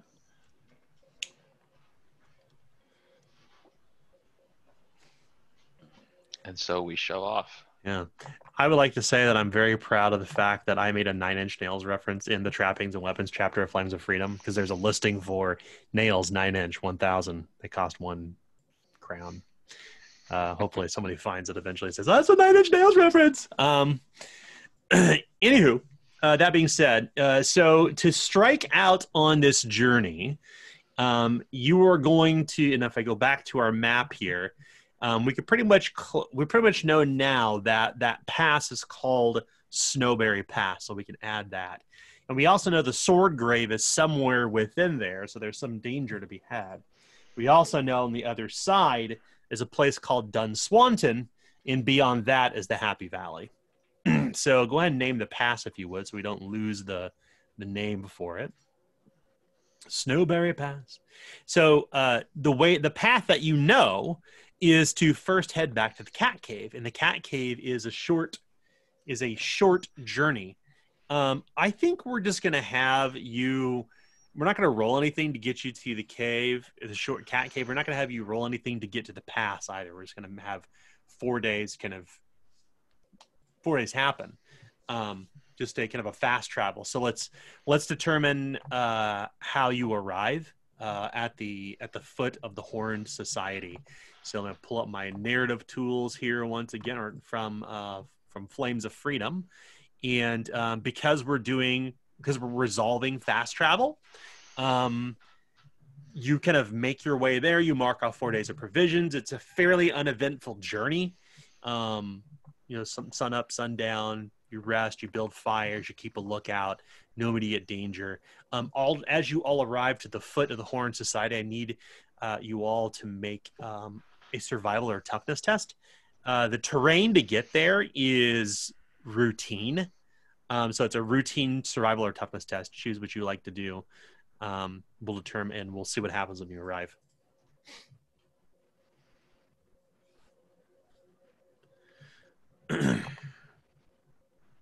And just let me know. Oh, somebody crit something. Oh. Good success. Nice. Calvin succeeded. That's cool. Yeah, look at that. Keegan succeeded. Nice. And it leaves just Calvin. No, Osbert. Or Osbert, rather. Succeeded. That's good. So everyone who arrives is imperiled with exception of Collinsworth. Because you critically succeeded, you are unhindered instead. Nice. Yeah.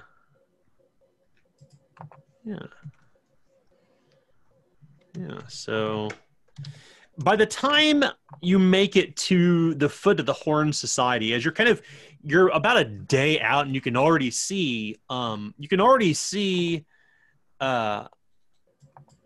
sorry, 1 second, update something real quick here.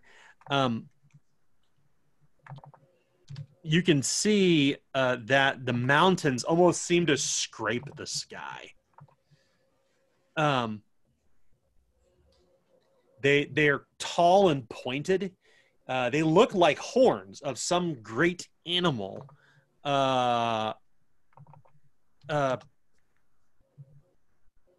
Sorry, I had to update something real quick. My apologies. Okay. But the mountains, like, they're so incredibly tall, and they look completely impassable. They look like this, like, jagged looking teeth. They look like literal horns rising from the ground. You cannot imagine how anyone lives among them, or dwells on the hillsides. Imagine, like, kind of cartoony looking mountains that look really perilous and dangerous that you may see in, like, an old 70s cartoon. That's kind of what the Horned Society looks like. And as you arrive, it's nightfall. You can see beyond the mountains. You can see this strange, ethereal, the best way to describe it is a curtain of light that seems to twinkle and change the closer you get. The light changes from kind of blue to slightly red, and it seems to almost kind of fall down as if it's separating the world. not only just kind of with the mountains physically, but perhaps even metaphysically, as the curtain, as it's come to be called, not the Borealis, we'll call it the curtain. I think it's a better name. So the curtain literally falls over the Horned Society. And this matches up with some of the stories you've heard in the South, in Aglador, about whenever the Eridane first came to this continent, they passed through a series of mountain ranges where they said that the light of the martyr fell from the heavens to the earth, and it touched upon a perilous series of mountains that they called the Horned Society. The real name of the mountain range in the north, it's always been known as the Horned Society since the Eridane came.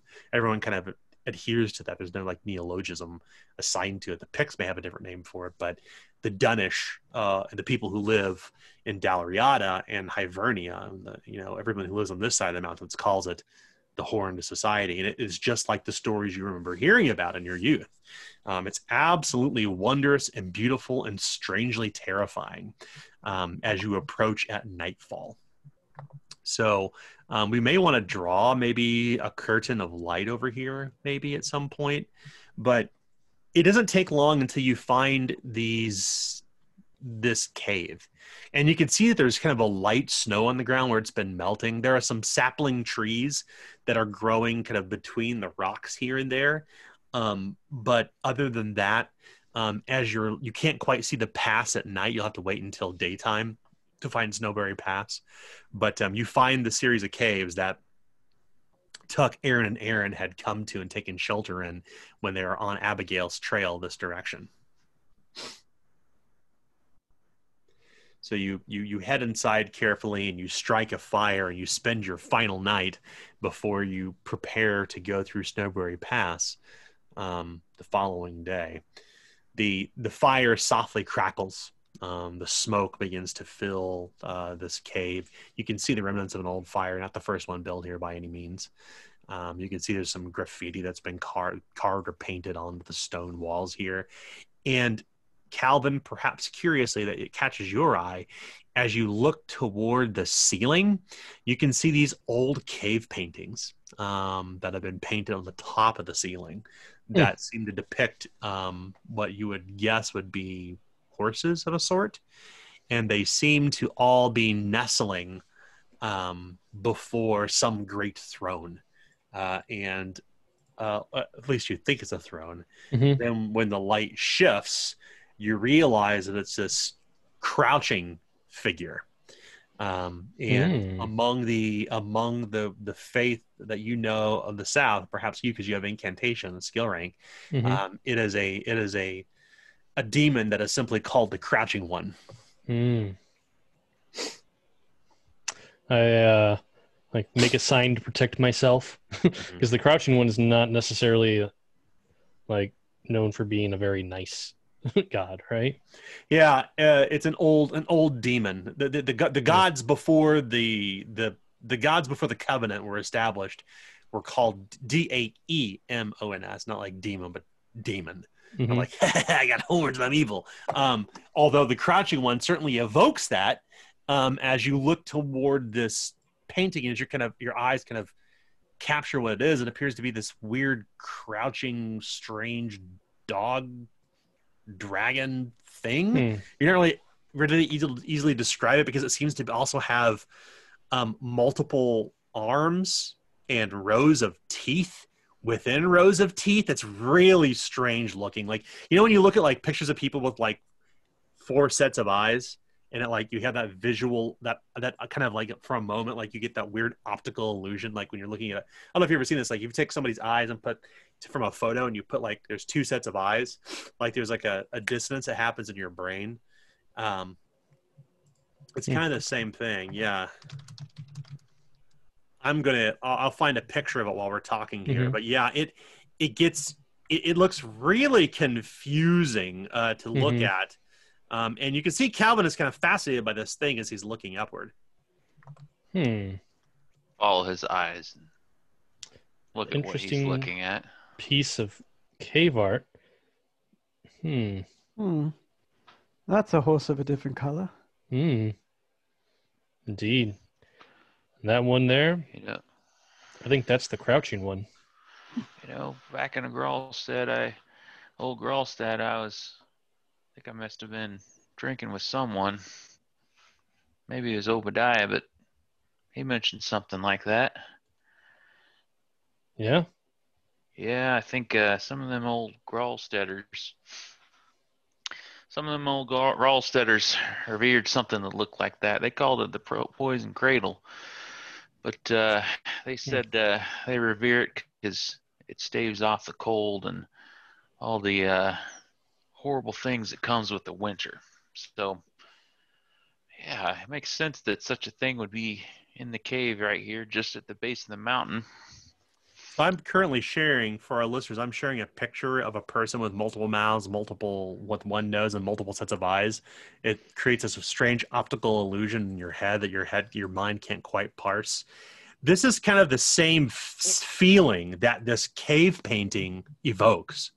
Like can you all see my screen right now? Mhm. Yeah. It's really confusing, right? Yeah. This is the kind of dissonance you're having as you look at this painting. It's really strange. It doesn't look like this, obviously, but it's like you can't even focus on it. Mhm. That is the same kind of illusion to some degree that you're kind of facing whenever you are looking at this painting, Calvin, and you direct others to it and they kind of look at it, and Osbert of course tells you the story about the poison cradle. I think that I don't want to leave any chances on our journey in the next leg, so to speak. I think we should say a quick prayer to this crouching one, this poison cradle. Bless our journey, just to be safe. Just to be safe. And I would almost caution not bringing eyes upon us that don't need to be. Yeah. I mean, We are moving into his lands. I think it's only respectful that we do such a thing.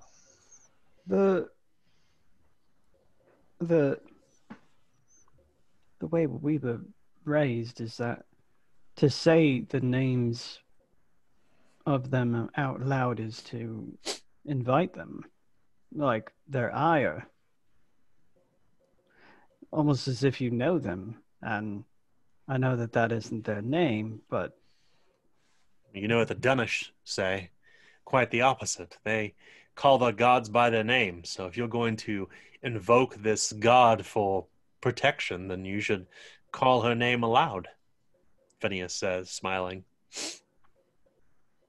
The crouching one is just a name that our Librams gave to this demon.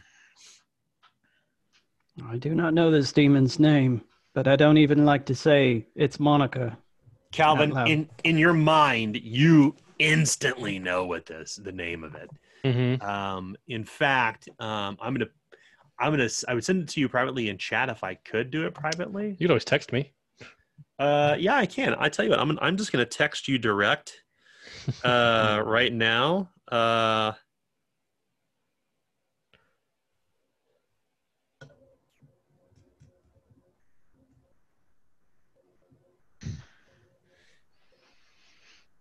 That's the way it's pronounced. And then here is how it is spelt. I mean, I'll mess it up even with the pronunciation. Yeah. So I just texted it to Mike, both how it's pronounced and how it is written. So Calvin, this is information that only you have. Having a Skilrican incantation, only you were aware of what the Crouching One or the Poison Cradle's true name is.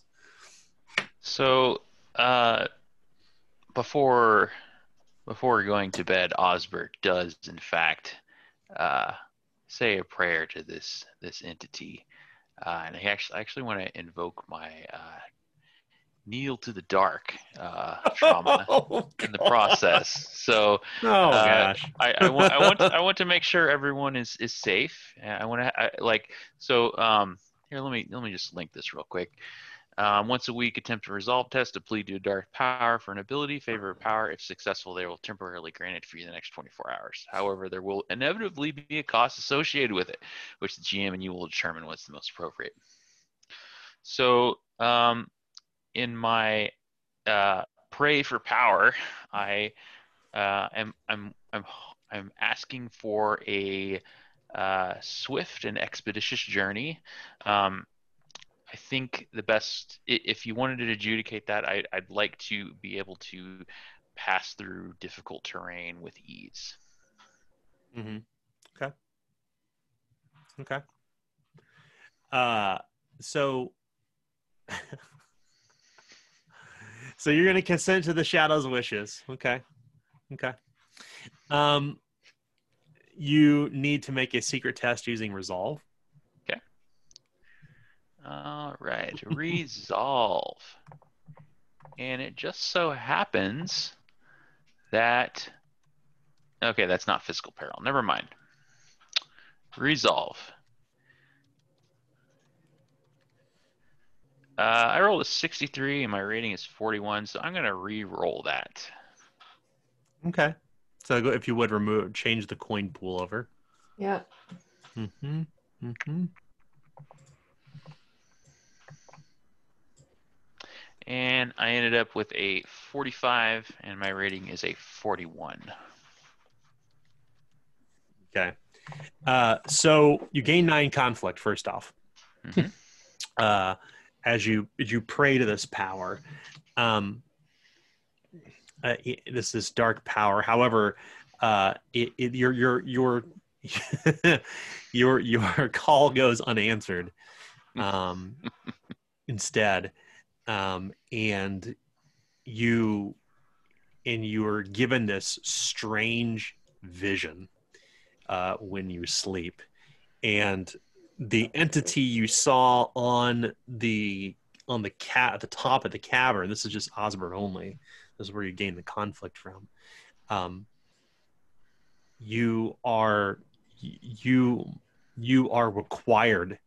It asks of you to make a blood sacrifice, and that blood, it must be once your own or thrice for a friend.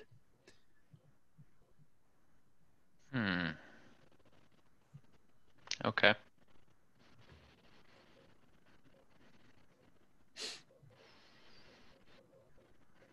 As you all awaken the next day, Osbert is imperiled.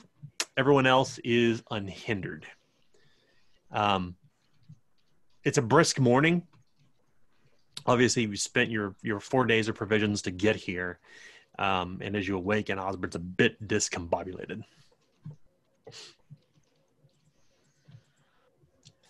I suppose now the journey gets a bit difficult as we go through the pass. Keegan would like to make breakfast for everyone. Okay. Yeah. In fact, so this being a new trait that you have, Keegan, let's go through the effects, if we could, one more time. Sure. So how does it work? Okay. You attempt a survival or tradecraft test to cook for others. If successful, a number of allies equal to your fellowship bonus moves up 1 step on the damage condition track positively and recovers their peril condition track unhindered, whether they're resting in a dangerous place or not. Mm-hmm. If rolls a critical success, it affects a number of allies 3 times your fellowship bonus. So just a quick reminder: nobody is hurt currently. The only person who is suffering any sort of peril is Osbert. Oh, I thought we still had some people that were hurt. No, we recovered when we were in Gralstead. Oh, well, then never mind. Yeah. And remember too, whenever you eat food, let me find this real quick. Whenever you eat food, you move from lightly wounded to unharmed. Oh. And whenever you drink coffee, you move from unhindered to, imperiled to unhindered. Okay, then Keegan will make food, but not that. Sure. So cool. Yeah. So what Calvin's going to do is actually use one of his new spells Nice. called Through Thick and Thin, Mm-hmm. which allows him to use a handful of oats to Nice. stave off hunger for a number of days equal to his willpower plus 3. So Nice. I am going to. And what's the name of that spell again? I'm sorry. It is Through Thick and Thin. Oh yeah. Okay. And I will hit this. S- I'm not going to channel power. So your chances will be routine in this environment. Okay. And I have to scroll up through all these spells now. So you kind of To get the routine. drop the oats on the ground and incant your words, and Calvin casts his first elementalist spell. Sure, you don't want to channel? I think I'll be all right. I succeed. Nice. 56 out of 69, Katie. Nice. So yeah, you don't have to eat or drink for the duration of the spell. And So- what's the duration? It's 3 plus willpower bonus, so that is my willpower bonus. I believe it's 6, but I'm going to double check that. It's 5. Nice. No, it's 6. It is 6. So for uh, 9 days, you don't have to eat or drink. That's great. Right. So basically, the rest of the trip. So Calvin's going to, squirrel away his food in case there's a rainy day. Mm-hmm. Yeah, Calvin kind of looks like he has a perpetual pot belly, like he has a belly full of food Mm-hmm. the entire time. And maybe he's even kind of licking his lips. Maybe the taste of food is always on your lips. Yeah, and I'm thinking eventually, if I plan on trying to do this for people in the future, I'm going to make no bake oatmeal cookies for people. Yeah, Here, that's guys, great. have your granola bars and whatnot. That's great. Calvin always has breath that smells like he just ate lunch. Yeah, Instead of Cliff bars, there'll be Calvin bars. well, it's elven bread from Exactly, Lord of yeah. the Rings, right? It's Yeah, Limbus. what do they call Lambus that? bread. Limbus, Limbus yeah. bread. Limbus. Limbus bread. You nerds. I love you. Thank you. I've made it before. Well, not the real stuff, obviously, but Because you're not an elf, duh. Right? yeah. Elf. I know. Yeah, we had that party. It was good. It was. So, you have any additional preparations you wish to make here at this point? None. I think Calvin's pretty good. Osbert, that voice in the back of your head, the pleading, the dream that plagued you the night before is still there. So you emerge from the cave and you begin to go through the Snowberry Pass. And much like how Seamus described, it's a steep place.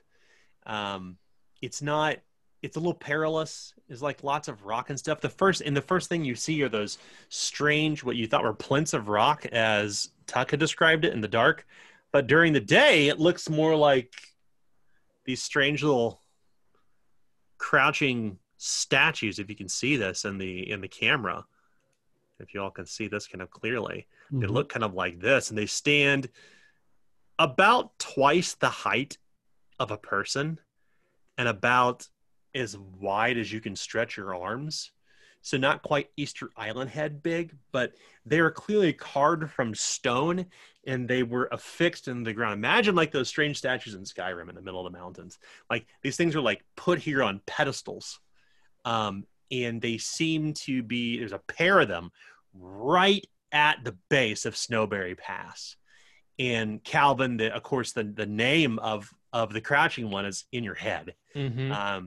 As you pass between it, and Osbert, right as you pass between these statues is when you have that memory, or when you have that urge that your trauma has given you, that you have suffered for whatever dark dealings you made in the past. You now carry the trauma of knowing that not only do you have a connection to the darkness, but can call upon it, but it also, of course, pushes you further down the spiral. It's like one of those things. It's basically a Faustian bargain.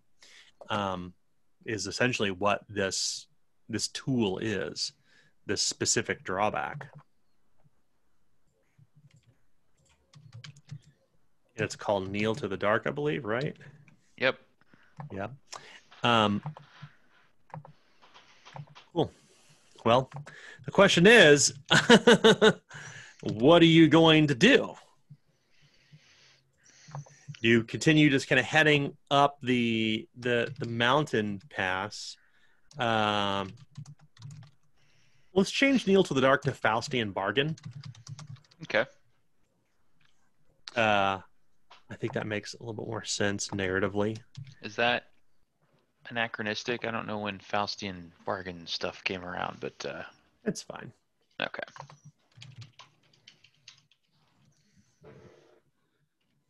Yeah. So you you begin your climb through the pass, and what's up, Collinsworth? One thing, as we're passing by the statues, I just kind of will look around them to see if there's anything gathered near it, like if there's any strange plants, strange rocks, strange items.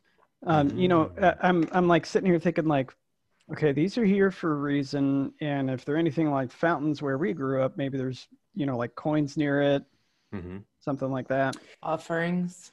Yeah. Well, what's interesting about this is that the statues face toward you. They don't face toward the mountains. They face toward people who would ascend the pass. So the first thing that would seem to indicate is that you're paying tribute to the Crouching One, or the demon's name may be. And indeed, you find at the foot of both statues are these stone bowls.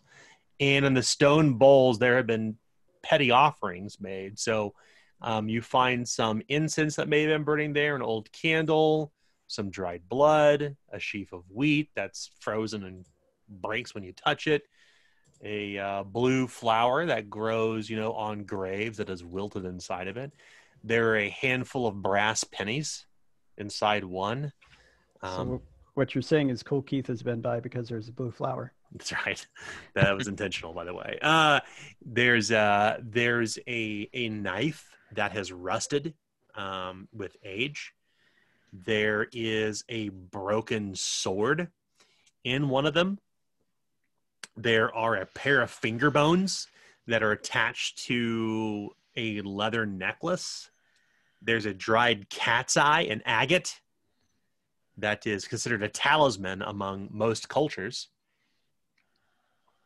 There is a pristine left boot, and there is what looks like a peacock's feather that has, of course, in time has kind of wilted and looks a little poor. But those are the offerings that have been found inside these stone basins. I think I'll take out sprig of animal bane and place it in there. Okay, so you place one dose of animal bane inside the stone offering bowl. Will anyone else make an offering? It's like throwing coins in a fountain. I'm one for superstition. Put a handful of oats in. Okay. Anyone else pay tribute to these strange gods? Yeah, I'm gonna donate a day's worth of my own provisions. Okay. Keegan pulls a ring off of his finger and drops it on there. Okay. Everyone who made a petty offering to a foreign god gains one conflict. Osbert, you feel that when you kind of place the provisions in there, it doesn't feel right. I didn't think it would fulfill that. I wanted to do it because I felt it was the right thing to I do. know. I know. I didn't think I did. That's not a blood sacrifice. No, you still get a strange kind of. It's almost like when you place it inside the bowl, like the hackles rise in the back of your neck, Osbert. Like this is the same thing you saw in your dream.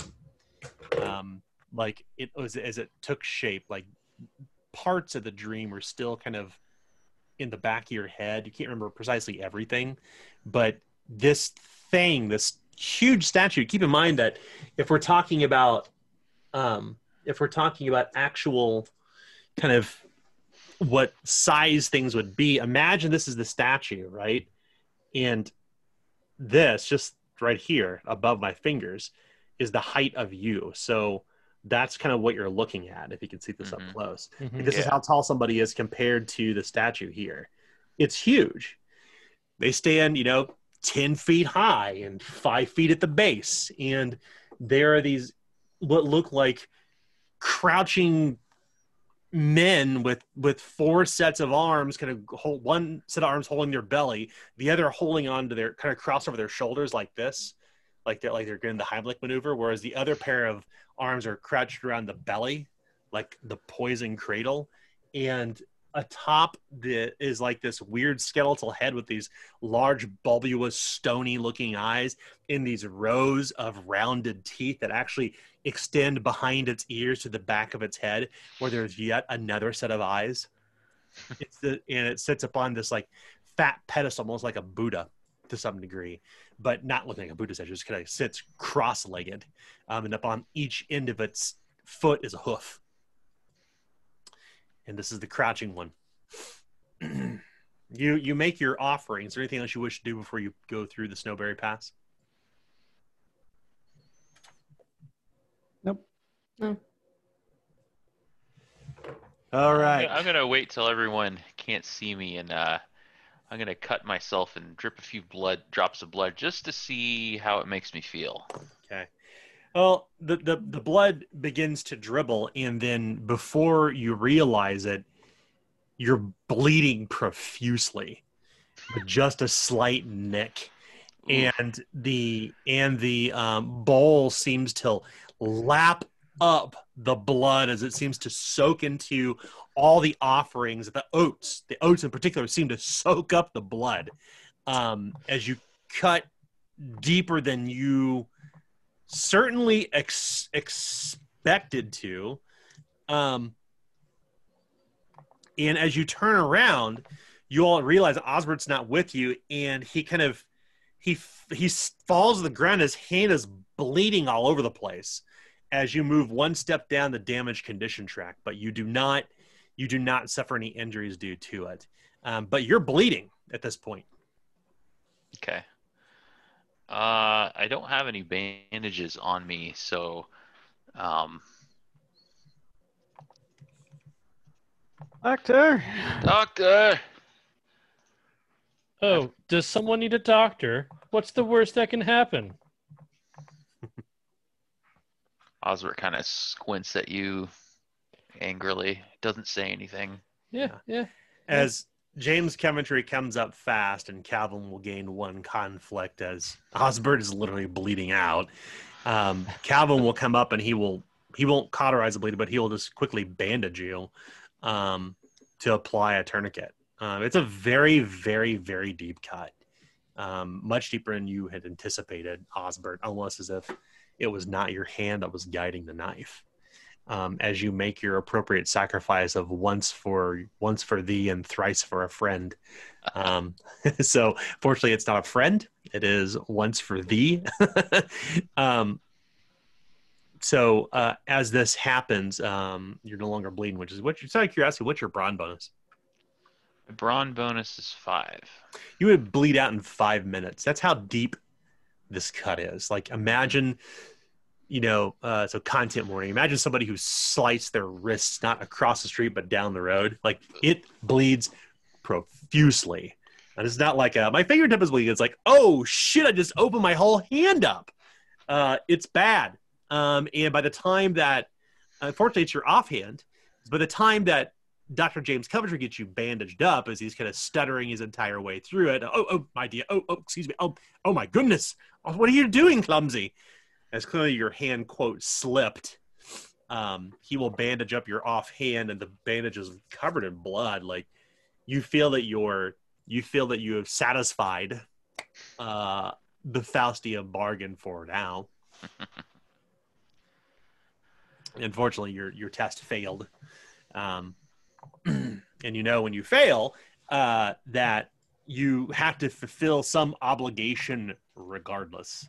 There's always an obligation. Mhm. The obligation is always there, no matter what, in exchange. But if you fail, you still have an obligation, a dark obligation. In this case, to do what you just did. So, I think it's not necessarily I want to stop here, but it is 10:41, and Yeah. it's probably best to kind of continue our journey next week. So, everyone, we played for what, 2 hours? So 50 reward points for that. If you play for at least a half hour, it always rounds up to the nearest hour. So I think it's 2 hours we played. Right? Do you think that's what it was? I don't know. Seems about right. Unless you want to count our, Oh. our little Pre-game session stuff. Absolutely, we'd absolutely count that. Yeah. So we started around 8:00. Is that right? I think so. Yeah. So it's 75 reward points. My apologies. That's all Yeah, right. that absolutely counts. Like the games, you get reward points for every hour that you play the game session. So that's part of gameplay. Let's obviously roll for conflict. I'm gonna roll 1d10. Who had conflict this game session? I did. I had a couple. Oh shit! Yeah, that's right. I think I had everybody got 10. conflict. Ooh. So flaw rank Oh. automatically. Yep. The value is 2 for Oh, tonight. nice. I get a conflict. You get a flaw rank. Yeah. Remember, if you gain nothing, you can choose to gain a flaw or a belief rank. It's entirely up to you. So we had kind of an abbreviated session, and we had some story building stuff happen. We at least got here. Some time has passed. Like, let's talk about kind of like how the story impacted your character. Like, did your character's relationships change? Did they fail in a personal endeavor? Did the story lead to new understandings or challenge your belief in flaw? Let's start first with Adam. Well, as far as my challenge and my flaw, like, I don't really see too much where it was.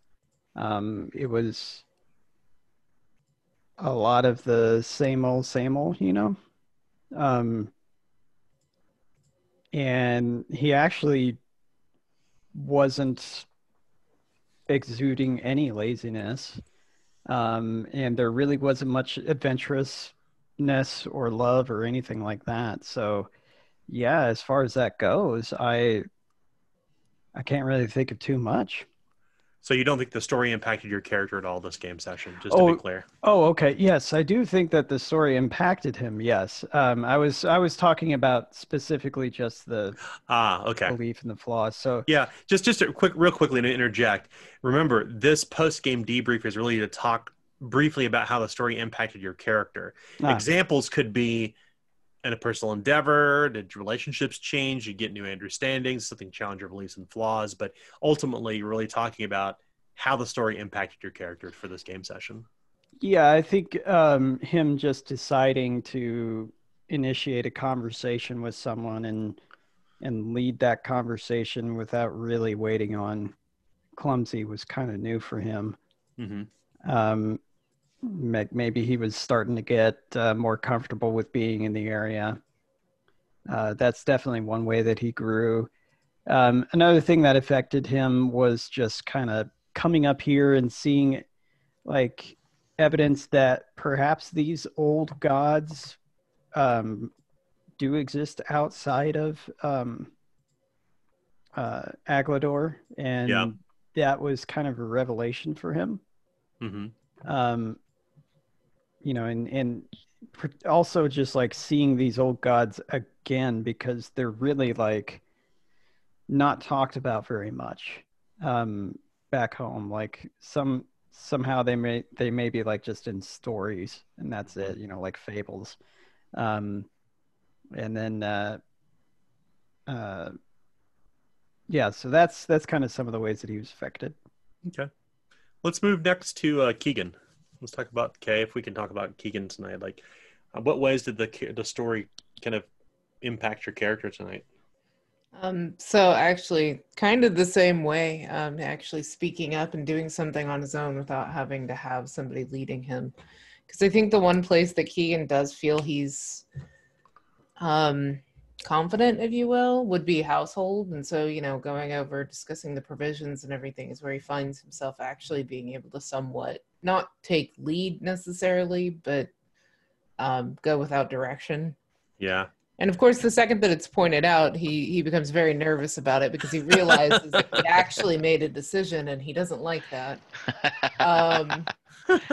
So I would say that's kind of like, so he, for that moment, had that moment of confidence, like the unintended, unknown confidence that quickly gets dashed when he realized that's what happened. Clumsy was just doing his best to take credit for your initiative. And Keegan is very, very willing to let him.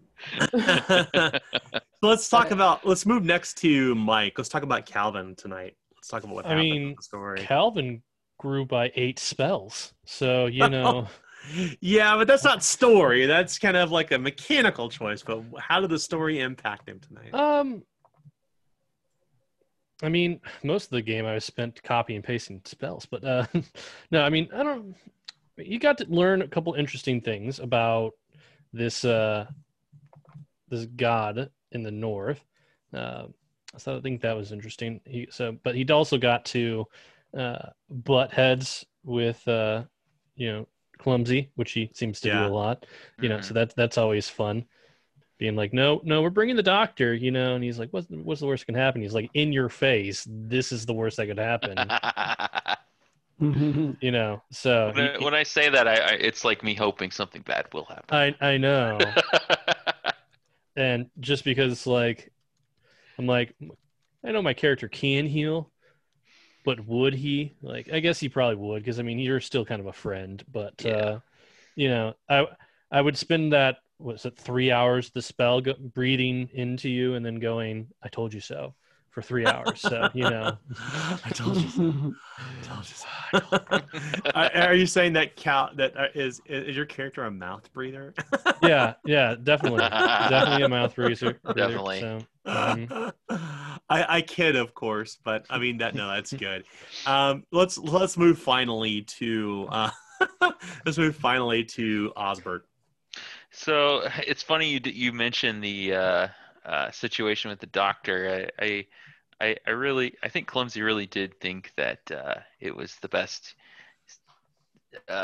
situation to not bring the doctor, in terms of it's going to save him money and time, and maybe the doctor deserves a break after what he did. He probably feels a little bit guilty about how he put him out for a day or more doing the trepanation. So, but at the same time, since Calvin and Collinsworth really did seem to want him to go along, I think it was kind of a pick your battle sort of leadership situation. So he kind of just went along with it this time.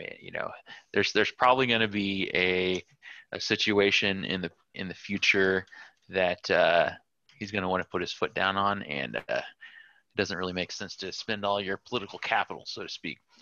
Yeah. So he just kind of let it slide this time. Mm-hmm. So take what you will about that in terms of his growth as a leader or lack thereof. And in terms of everything else that went on in the morning, actually, and even before that, just bear with me a moment. My thing is dying here. Dying. Your headphones. Just like he was with bleeding. Oh yeah, he he invoked his Faustian bargain for the good of the group, I might add. Mm-hmm. And I think he takes that in stride. Not everything goes as it should every time, and he doesn't really regret what he did. He would definitely do it again. Yeah, I mean, I think the important thing to remember, and I think that's really good. I think the important thing to remember is that in Zweihander, we had disorders, which were a result of, lots of flaw ranks, right? And that's kind of the same thing behind a trauma. Like a trauma is something that they have gained because of some dire outcome in their life. Like, and not all traumas are supernatural. This one happens to be supernatural. So maybe, Osbert, you may want to start thinking about what caused that trauma for them. And not in a comedic way, but like but something that seriously impacted Osbert. Like, because that's the reason why you have Faustian Bargain. It's a reason why you have this ability, this power. Or this, it's a power, but really it's an adaptation to the darkness trying to pull you in. It's trying to lure you. You've sold some part of your soul away for something. So think about that. Maybe we can talk about it. Maybe in game sometime, something will come up. So I think this is probably the end of it. Everybody gets 50 reward points for that. Good kind of post. We will continue obviously next week. If you're listening to this on Patreon, I think we're already we'll be at least 1 week through Kickstarter. So I'm telling you all right now on Patreon, I'm going to send you the quick start when we launch next on October 5th, probably around noon, so that you, excuse me, I sneezed off camera or off mic, so that you all have a copy of it. Please do follow the Kickstarter. If you like the quick start, please help us by backing Flames of Freedom. A little bit of information, if for some reason this is released first, we are doing a pledge level for marginalized communities. So if you just can't afford a Kickstarter right now, we understand that it's people have been impacted by COVID. People have been impacted for a myriad of reasons. We are offering a less expensive pledge level to help with monetary challenges, especially if you want to get the game and you just don't have enough money for it. So we do have that pledge level available. But nonetheless, thank you all for listening. For patrons, thank you for your patronage. New listeners, thank you for tuning in. This was session 7 of Desperation Point. And as a reminder, this is completely unplanned. There is no preparation between game sessions on my part. I am merely referencing our old wiki that we have a bunch of kind of stuff sitting around in it, and using it to help kind of guide, create some kind of checkpoints on our map as the characters or players make choices and stories kind of ensue. So if you like Desperation Point, help us out by becoming a patron. Other than that, thank you all. See you next week, and happy gaming. Bye. Bye-bye. Bye. Thank you. Bye. Bye. Take care.